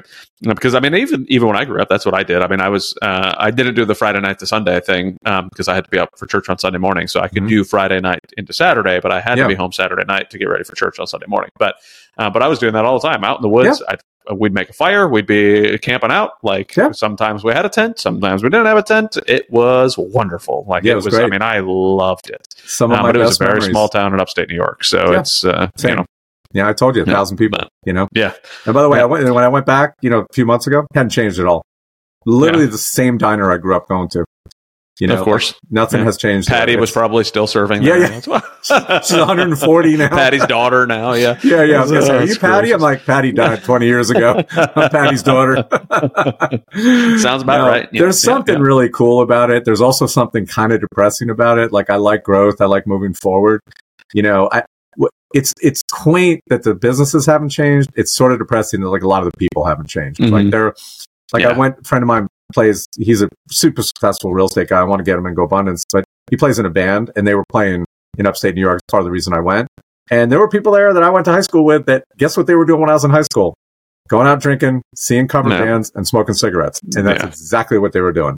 And I was like, ooh, they're like, look at you. You look really good. They're like, what have you been doing? I'm like, I haven't been sitting in a bar smoking for 40 years. Exactly. Yeah. But, it is crazy. I mean, when you look back at but it is what it is. People are going to be who they're going to be. And, you hope that you can affect as many people as you can and change as many lives as you can in the process, or at least I'm hoping people are trying to change people's lives for the better in the process. But yeah, I mean, it's, for me, like, I go back home and it's in New York. So I've got zero desire to be I love upstate New York. Love it. I hate how the city ruins upstate New York. Right. But I love Fulton County, Atlanta does the whole same thing to Georgia. Yeah, you're not wrong. Literally a tiny little spot of Fulton County, Atlanta, even not the whole county, just a part of the county destroys what I think is a fantastic state and some great people and, really good policies and all that. So it's interesting how that, and New York City, you're right, same thing. It's a completely different world. I remember telling people when I moved to Florida, they're like, you're from New York? Wow, do you go out at night? Aren't you scared? I'm like, dude, there's 1,000 people in my town. We didn't have locks on our doors, Yeah. I told somebody today when I was growing up, this is how freaking old. I forget how old I am because I feel good. I had 4 numbers in my phone number. Just the last 4 digits. That's how small my town was. Wow. That's small. Yeah. There you go. It was easy to remember people's numbers. Yeah. That's funny. I remember when they added the 3 numbers, it was like a big deal. I'm like, how am I going to remember that? No kidding, right? And now we don't remember phone numbers at all. Like, I can remember my phone numbers from when I was a kid, but I don't have a clue. I don't know what my kids' numbers are. I have no idea. Nope. No clue. I just press a button on my phone. Yep, there they are. I pushed mom, and now I've got her. There's no. Well, I have a scary thing to tell you about that being a dad. You need to hear this. Oh boy! So oh boy! This is drill this into your memory. I'm out to dinner with a GoBro. Chris Wilson, political guy. Nope. He's a data analyst. He just moved to Atlanta, so he and his wife and me and my wife went out to dinner, local place. My son calls me. He never calls me. Right? Always texts and says, "Is mom with you?" And I'm like, yeah, she's sitting right here with me. And he goes, Dad, you're not going to believe what just happened. She just called me. So her number popped up. It said mom. So it was the number. And a guy on the other end said, I have your mother, go in another room, or I'm going to kill her. And there's a woman screaming in the background. Mm-hmm. And so it's obviously a scam, right? And he somehow grabbed my wife's number. And my son, thank God, was like, well, like put her on the phone or whatever and kind of shut it down, and then immediately hung up and then called us. But they literally do that. And they've gotten people to go to the store and get gift cards and send them $1,000 or whatever. Because it's not a random person. It's her phone. I have her phone in my hand. And what's even scarier is now AI is calling and getting people's voices from their voicemail. Yeah. And they would actually put her on, like her voice, having a conversation with my son. So the answer, I called my client who's a police officer. I said, what do we do? And he said, well, we have a safe word in our house. And so just have a safe word that only you guys know, right? And then when that happens, my son would say to him, well, tell her to say the safe word. And they say they just hang up when you do that. Yeah. Because that ends it. So scary, right? Like, oh my God. That actually happened to my sister as well. So I was actually, same thing. I was deployed to, quote unquote, deployed to Thailand. I say quote unquote because I've been to places like Iraq and Afghanistan, Thailand. Were we at war with Thailand? I don't remember that one. No, it was a large special operations exercise, and I was out there doing some stuff. So, but my sister gets a phone call from what is my other sister's phone. What comes up as, well, Sarah's calling. So, so she answers, and hey, I've got your sister. This whole thing. Do not hang up the phone. Do not do anything. You're going to listen to everything I say. And so my sister ended up doing that, like going to the store, doing the stuff, sending some money, and like freaking out. So like, she's trying to send text messages in the process, like to people, like, hey, I'm like, what's going on? And then, so like, I get a phone call from my mom while I'm in Thailand. Like, she calls me on like Facebook or whatever, and they're like asking me for help on this stuff. I'm like, I don't know what the heck I'm supposed to do from Thailand, but so I start making some phone calls. I actually called the cops, said, hey, this is where they think they're meeting. This is what we think's going on. Like, as far as we know, everybody's safe. We've got a hold of everybody, but we don't know if she's actually meeting somebody. So like, I'm talking to the cops, and they're like, and where are you at? I said, I'm in Bangkok. I know it's weird. I'm not the guy that's trying to call my sister. Right. I am just. How long ago? How long ago was this? This was 2018, 17. Okay. So they've been doing it for a while. So, I didn't know the spoofing thing's been. You don't see it very often, but they actually, one of the detectives out near my family, like they called the daughter of that detective, and that detective had already seen it happening and had warned the daughter, so she knew right away what was going on. Like, hung up the phone. But my sister had no idea, right? And it was like completely freaking her out, because she's like, man, they've got my sister. Like, what am I supposed to do? So like, it's a legit thing. The AI stuff has made it way worse, like you were saying. Like, they could do a lot of stuff. And it's but I highly recommend the safe word type stuff. And like you look at at the time of this recording, like the big movie out here, The Sound of Freedom, right? And the things that go on there, the world there are terrible people in the world. That doesn't mean they're everywhere, but there are terrible people in the world. And I think we need to, especially as dads, prepare our families for terrible things happening, even though we hope they never do, right? I mean, it goes back to the, plans are worthless, but planning is priceless, right? So if we can have go through, what are we going to do? How does this work? What happens here? I was even talking to my son the other day. He's 8 years old, and somebody slammed on the brakes in front of us because they got pulled out in front of, they almost T-boned. I don't know how the guy in front of me did not actually T-bone the person. But I told him, I said, if that would have happened, Dad would have been out of the car very quickly. But we've got like one of the little SOS buttons in the car. I said, but I had hit that, and you need to be able to tell me what goes on there. So we had like, how do you do this? Cool. So he started asking questions. He's like, well, what do I say about this? And what happens if you don't push the button? I was like, okay, well, then you can push the button. I need you to stay in the car and talk. Don't get out of the car. Just stay in here. Tell them what's going on. And so I'm always trying to put, and maybe it's my past, right? That, has led me to doing these types of things. But I mean, I think it's wise anyways. Like, I remember when we were kids, we talked about in school, like having a plan in case there's a fire in your house, you're on the second floor. Like, what do you throw out the window to be able to get down and all the stuff, and I don't know. I thank God I never had to use that. Right. But I'm glad that people talk to me about it. Like was never glad about it then. I was like, when am I ever going to need this? This is stupid, you know? And it didn't instill, like, you weren't staying up at night, like not sleeping. Yeah. That's the thing. But that's what the news does now, you know? Going back to that, like, I think it's really good to have that stuff. And I do that with our kids too. And, now they're adults, so you just pray you did enough, right? And so far, like, watching how my son handled that, we've done pretty well, right? Like, he was even keel. He called right away, and he was definitely upset. Like, it was scary. Imagine screaming woman in the background, like, for sure. And he never heard about it. Of course, he looks up right away.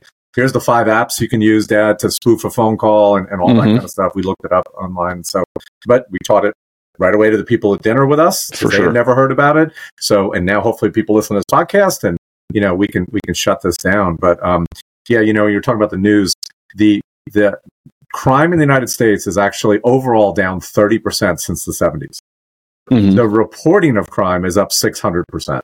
So our perception is that it's 6x worse than it was in the 70s. Yeah. There's like the child abduction thing absolutely happens, right? It's awful. And I think that movie needs to be seen by everybody multiple times. I paid for people to go see it. I think it's such an important movie. And that guy is a freaking hero, right? What he's doing. That's my opinion. And, but we can't live our lives like that's happening, because I also have a brother who's a police officer who knows the statistics, and he's like 97% of the time it's a relative, right? That's taking your kid. It's an uncle, or most of the time it's a estranged parents. It's a dad taking the kids, but it does happen, and we have to be, you have to teach your kids, and for sure, it's like my daughter, she's going out to bars now, and like never put your drink down. Like, statistically, it's probably never going to happen, but if it does once, your whole life is over. Yeah. I have her carry pepper spray when she goes out. Like, I'm not a paranoid guy. Like, I go running, but I'm not worried about me. Like, it was funny. We were just in Spain, and, we're walking down this alleyway, and there's 2 guys walking towards us. It's just me and my wife. And the alleys in Spain are like so small. Yeah, very small. But so are the men. It's really funny. Like, and my wife was like, I never felt scared at all, because you're 9 feet taller and bigger than these guys. And plus they're all so nice, but all the crime, and the cops said it all the time we were in Spain, they will not hurt you. They'll not kill you, but they will steal your wallet, and they will steal your phone. Like, they will pickpocket you and all that. So, but, I think that's such a balance as a dad to be like, I have a friend who's really paranoid, and I see it in his kids. They're really scared. They're scared to leave the house, all that kind of stuff, right? And then I have friends that are completely laissez-faire. Like, and guess what? Their kids are kind of a wreck. They're out doing stuff they shouldn't be doing. So there's some balance in there, right? And none of us are going to get it right, but I think going back to the very beginning of this, the breaking of the chain, that to me is like the things that we saw that were detrimental to us in our parents, and the scary thing is, some of the things that at the time we thought were bad were actually the best things our parents did, right? Like discipline, and like allowing us to be free and all that. Like, now we look back and go, that's the stuff we really need, right? But, but also, like, I'm not going to raise my kids in a hoarder's house. I'm not going to, that's just not good. I'm not going to leave my kids alone at 8 years old at home, making a bologna sandwich and wondering where the food is. And bologna was my go-to food, by the way, as a kid. Why not? It was a great, it's just super easy. Food. Yeah. And then if you really want to up it, you make it a fried bologna and cheese sandwich. Yeah, that's huge. Sometimes you get, sometimes you really just need that. I never cooked anything. Yeah, there was no way. So, yeah, man. Yeah, that's funny.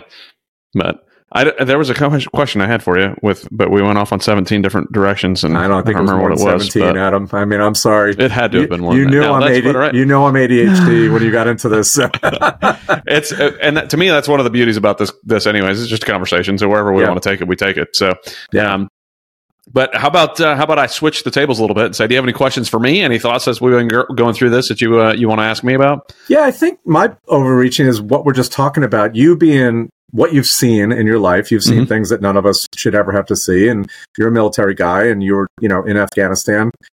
How do you see that affecting you as a dad? Do you see it as a detrimental thing? Do you think you're like, you don't sound like you're overprotective at all. You're like, go jump the fence kind of thing. Like, where do you see that manifesting itself? What you did in the military, where do you see it manifesting itself in raising your kids? Good and bad. Boy, there's a couple different routes I'll take it. So there's the wartime stuff, Iraq, Afghanistan, that type of stuff that thankfully I worked through, I mean, I've got plenty of friends who've been through a lot more than me, but thankfully I've worked through a lot of that before I had kids. I was a very angry guy for a long time. And to me, it was just, this is what the military is. This is how we do it. We're just angry people, know, and, it took a while to figure out that no, like, you don't have to be an angry person. Like, you can get through a lot of this stuff. Right. So, and it was probably, I'd say, not difficulties with my wife, but it was, I thank God every day that I've got my wife, because she is by far the best person in my life that I could ever have. And she was the first person I'm not. Well, you're a close 42nd. Sorry, second. Yes, close second. That's what it's supposed to be. So thankfully on that front, I worked through a lot of that already, right? And I'm able to just talk to my kids about some different things, and be like, I don't mind talking to Adam about, hey, I was on this patrol with my dog in Afghanistan, and we were doing X, Y, or Z, and we found this many bombs, and we did all these things, and he's like, wow, and it's like, I don't mind it. I could talk about a lot of that stuff. I mean, I don't talk about death and destruction at this point. I mean, he's 8 years old, so it's not time for that type of stuff. But I'd say that when I lost my pilot spot and I went into OSI, so it became a federal agent, I worked a lot of counterintelligence cases and a lot of criminal investigations. That's what I did. A lot of stuff right there, actually, in central Georgia. I was at Robins Air Force Base there. Oh, wow. And I did a lot of different. That was probably one of my best assignments I had, as far as like getting to do some really cool stuff. I mean, I did some cool drug stuff when I was in Tucson. I got to work some good drug cases out there, and but the counterintelligence side, I really opened up a lot when I was in Georgia. Which, when we're traveling, makes my life a little bit different, because I'd be briefing everybody on all the terrible things that happen in these countries. Like, hey, you have to worry about these intelligence people, you have to worry about these criminal people, you have to worry about it. So when I'm traveling, like, I'm always like locking my computer, or I don't bring my computer anywhere. I don't like just the focus that I have is very different when I'm going to another country. But the criminal side of the house, it hit me more when I had my daughter, because I'd worked. I was going to ask that a few different child sex cases and things like that. That really, the child ones were always the hardest ones to deal with. Right? I mean, sitting across from somebody who's molested their child, or is doing things that no human being should ever. No child should ever have to go through. Like the most important people in our world, these children, like the people that we should be caring the most for, are the ones that are getting victimized. And I actually had one case there where my wife and I got to work a case together on this one, and it was he was, I think, in his mid to late 60s, something like that, but he was molesting his granddaughter.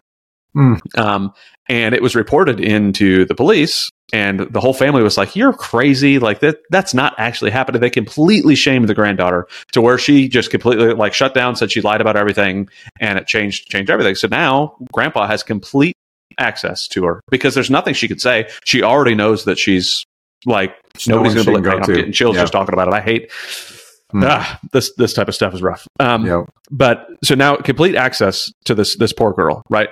And nobody knew until one of my friends was chatting with this guy as an undercover, and we go through the whole thing, and he's trying to meet up with what he believes is a 13-year-old girl, but just happens to be a bunch of burly federal agents that are about to take him down, right? So my wife being one of those burly federal agents, which is funny. Nice. So this is the only op we ever got to do together. Maybe not the only one, but about the only one.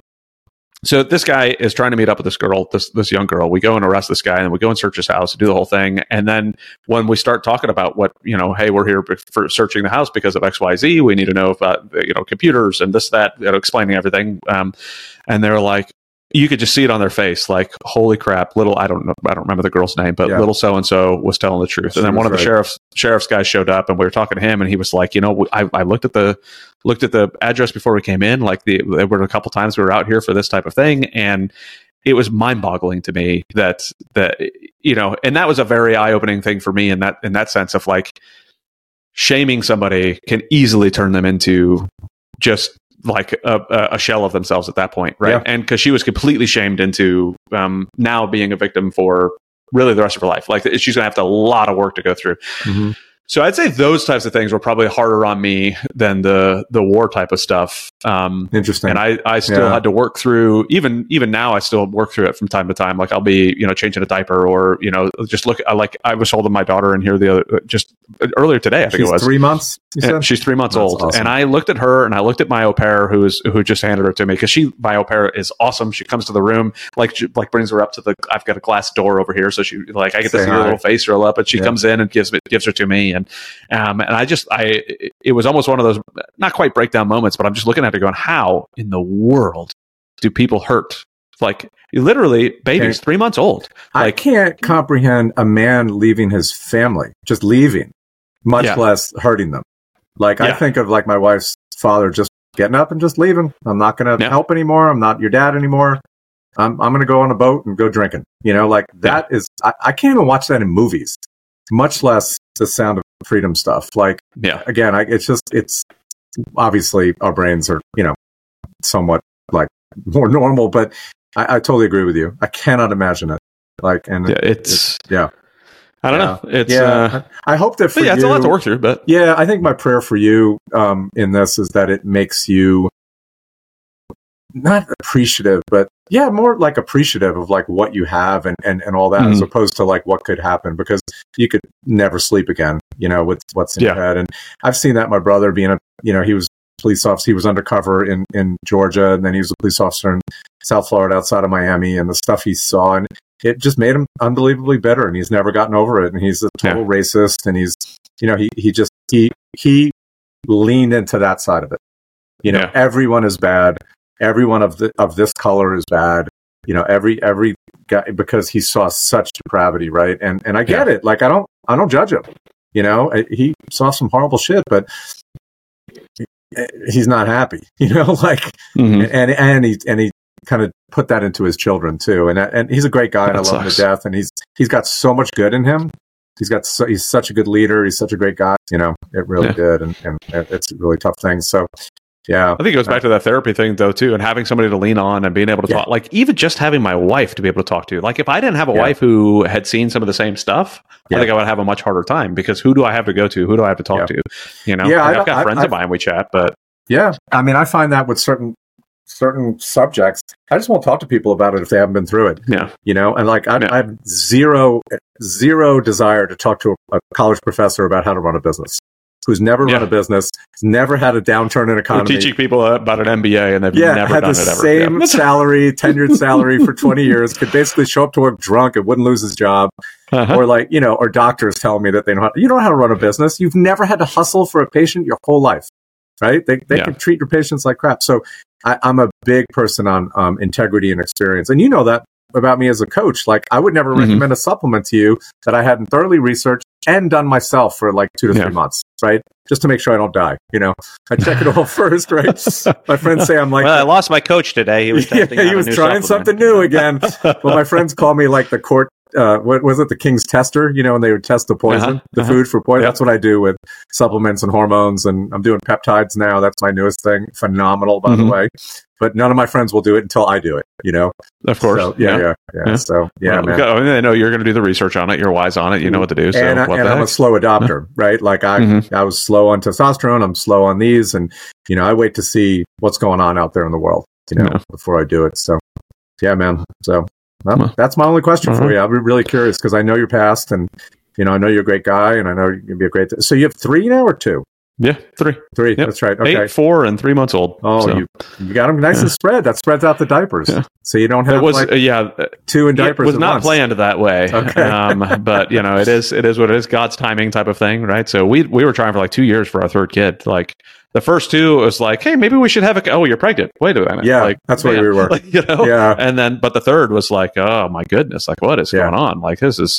it becomes a job, It's come on, what? I'm not ready. I mean, it's an enjoyable job. Don't get me wrong. Yeah, it's nothing wrong with it. I got to come home again. You're ovulating, I had a client runs a great Italian restaurant. He's got 5 of them here in Atlanta. He had a 2, a 12, and a 22.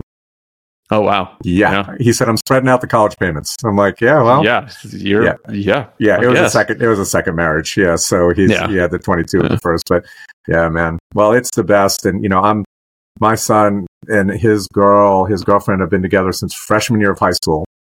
And first girlfriend, first boyfriend, right? Never been with anybody else. And they are now seniors at Georgia Tech together. So they've been together for 7 years. And so we're like, I think we're going to have grandkids a lot earlier than we thought, you know? So they're already planning their wedding. I mean, it's the most beautiful thing. That's awesome. And it's funny to watch. She's a great girl. We love her. And, you know, he's a great kid. And to watch them, and I tell people all the time, like, you know, they say grandkids are the reason to have kids, right? Because like I watched your son come in, I'm like, oh, I missed that age, you know. Like I love every stage, by the way. I love being a dad, you know. But it's once they turn 13, 14, everybody tells you it changes. I'm like, it's not going to change for me, and it's massive. And then when they start driving, that's the big, like they're complete adults, and they're on their, but which, by the way, that's our job.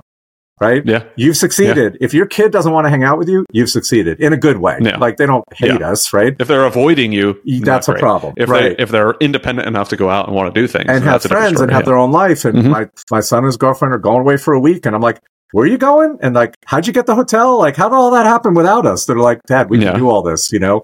And I'm like, oh my God, it actually worked. How does your laundry get done at college? You know? So, but yeah, it doesn't. It doesn't. No, he turn them inside out. Yeah. That's guaranteed. My son does that.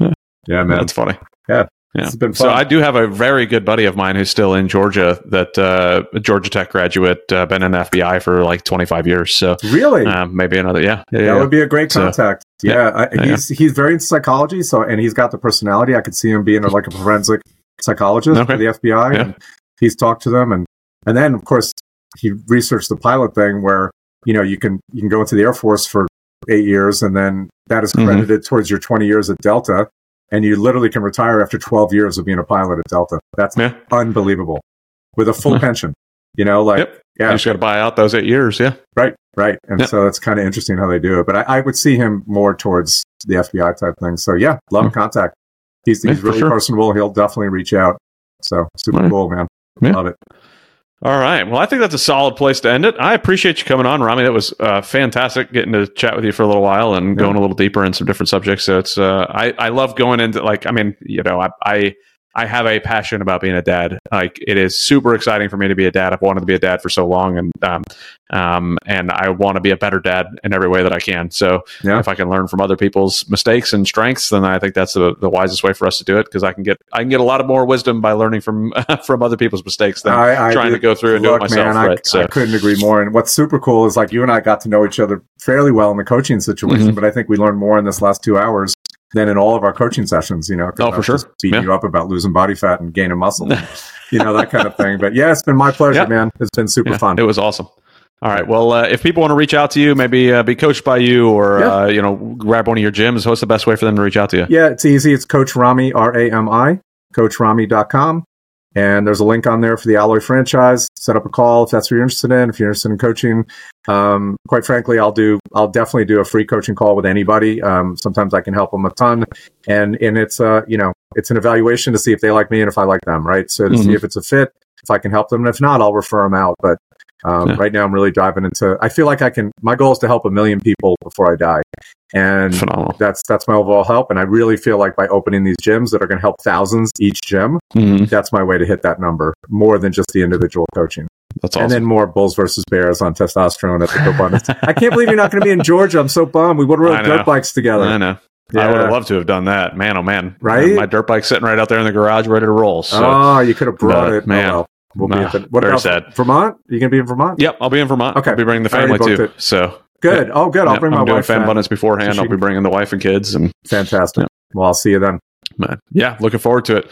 But thank you so much. Appreciate you jumping on again. And everybody, if you are wondering whether or not Rami can help you out, look him up on Facebook. Look at his Facebook profile picture and go, "Oh, that 60-year-old guy looks 60. Like that. Okay, maybe he can do something for me." It's all Photoshop. So, exactly. Yeah, that's what I do is Photoshop for sure. So, awesome. All right, thank you so much again, and we'll talk to you soon.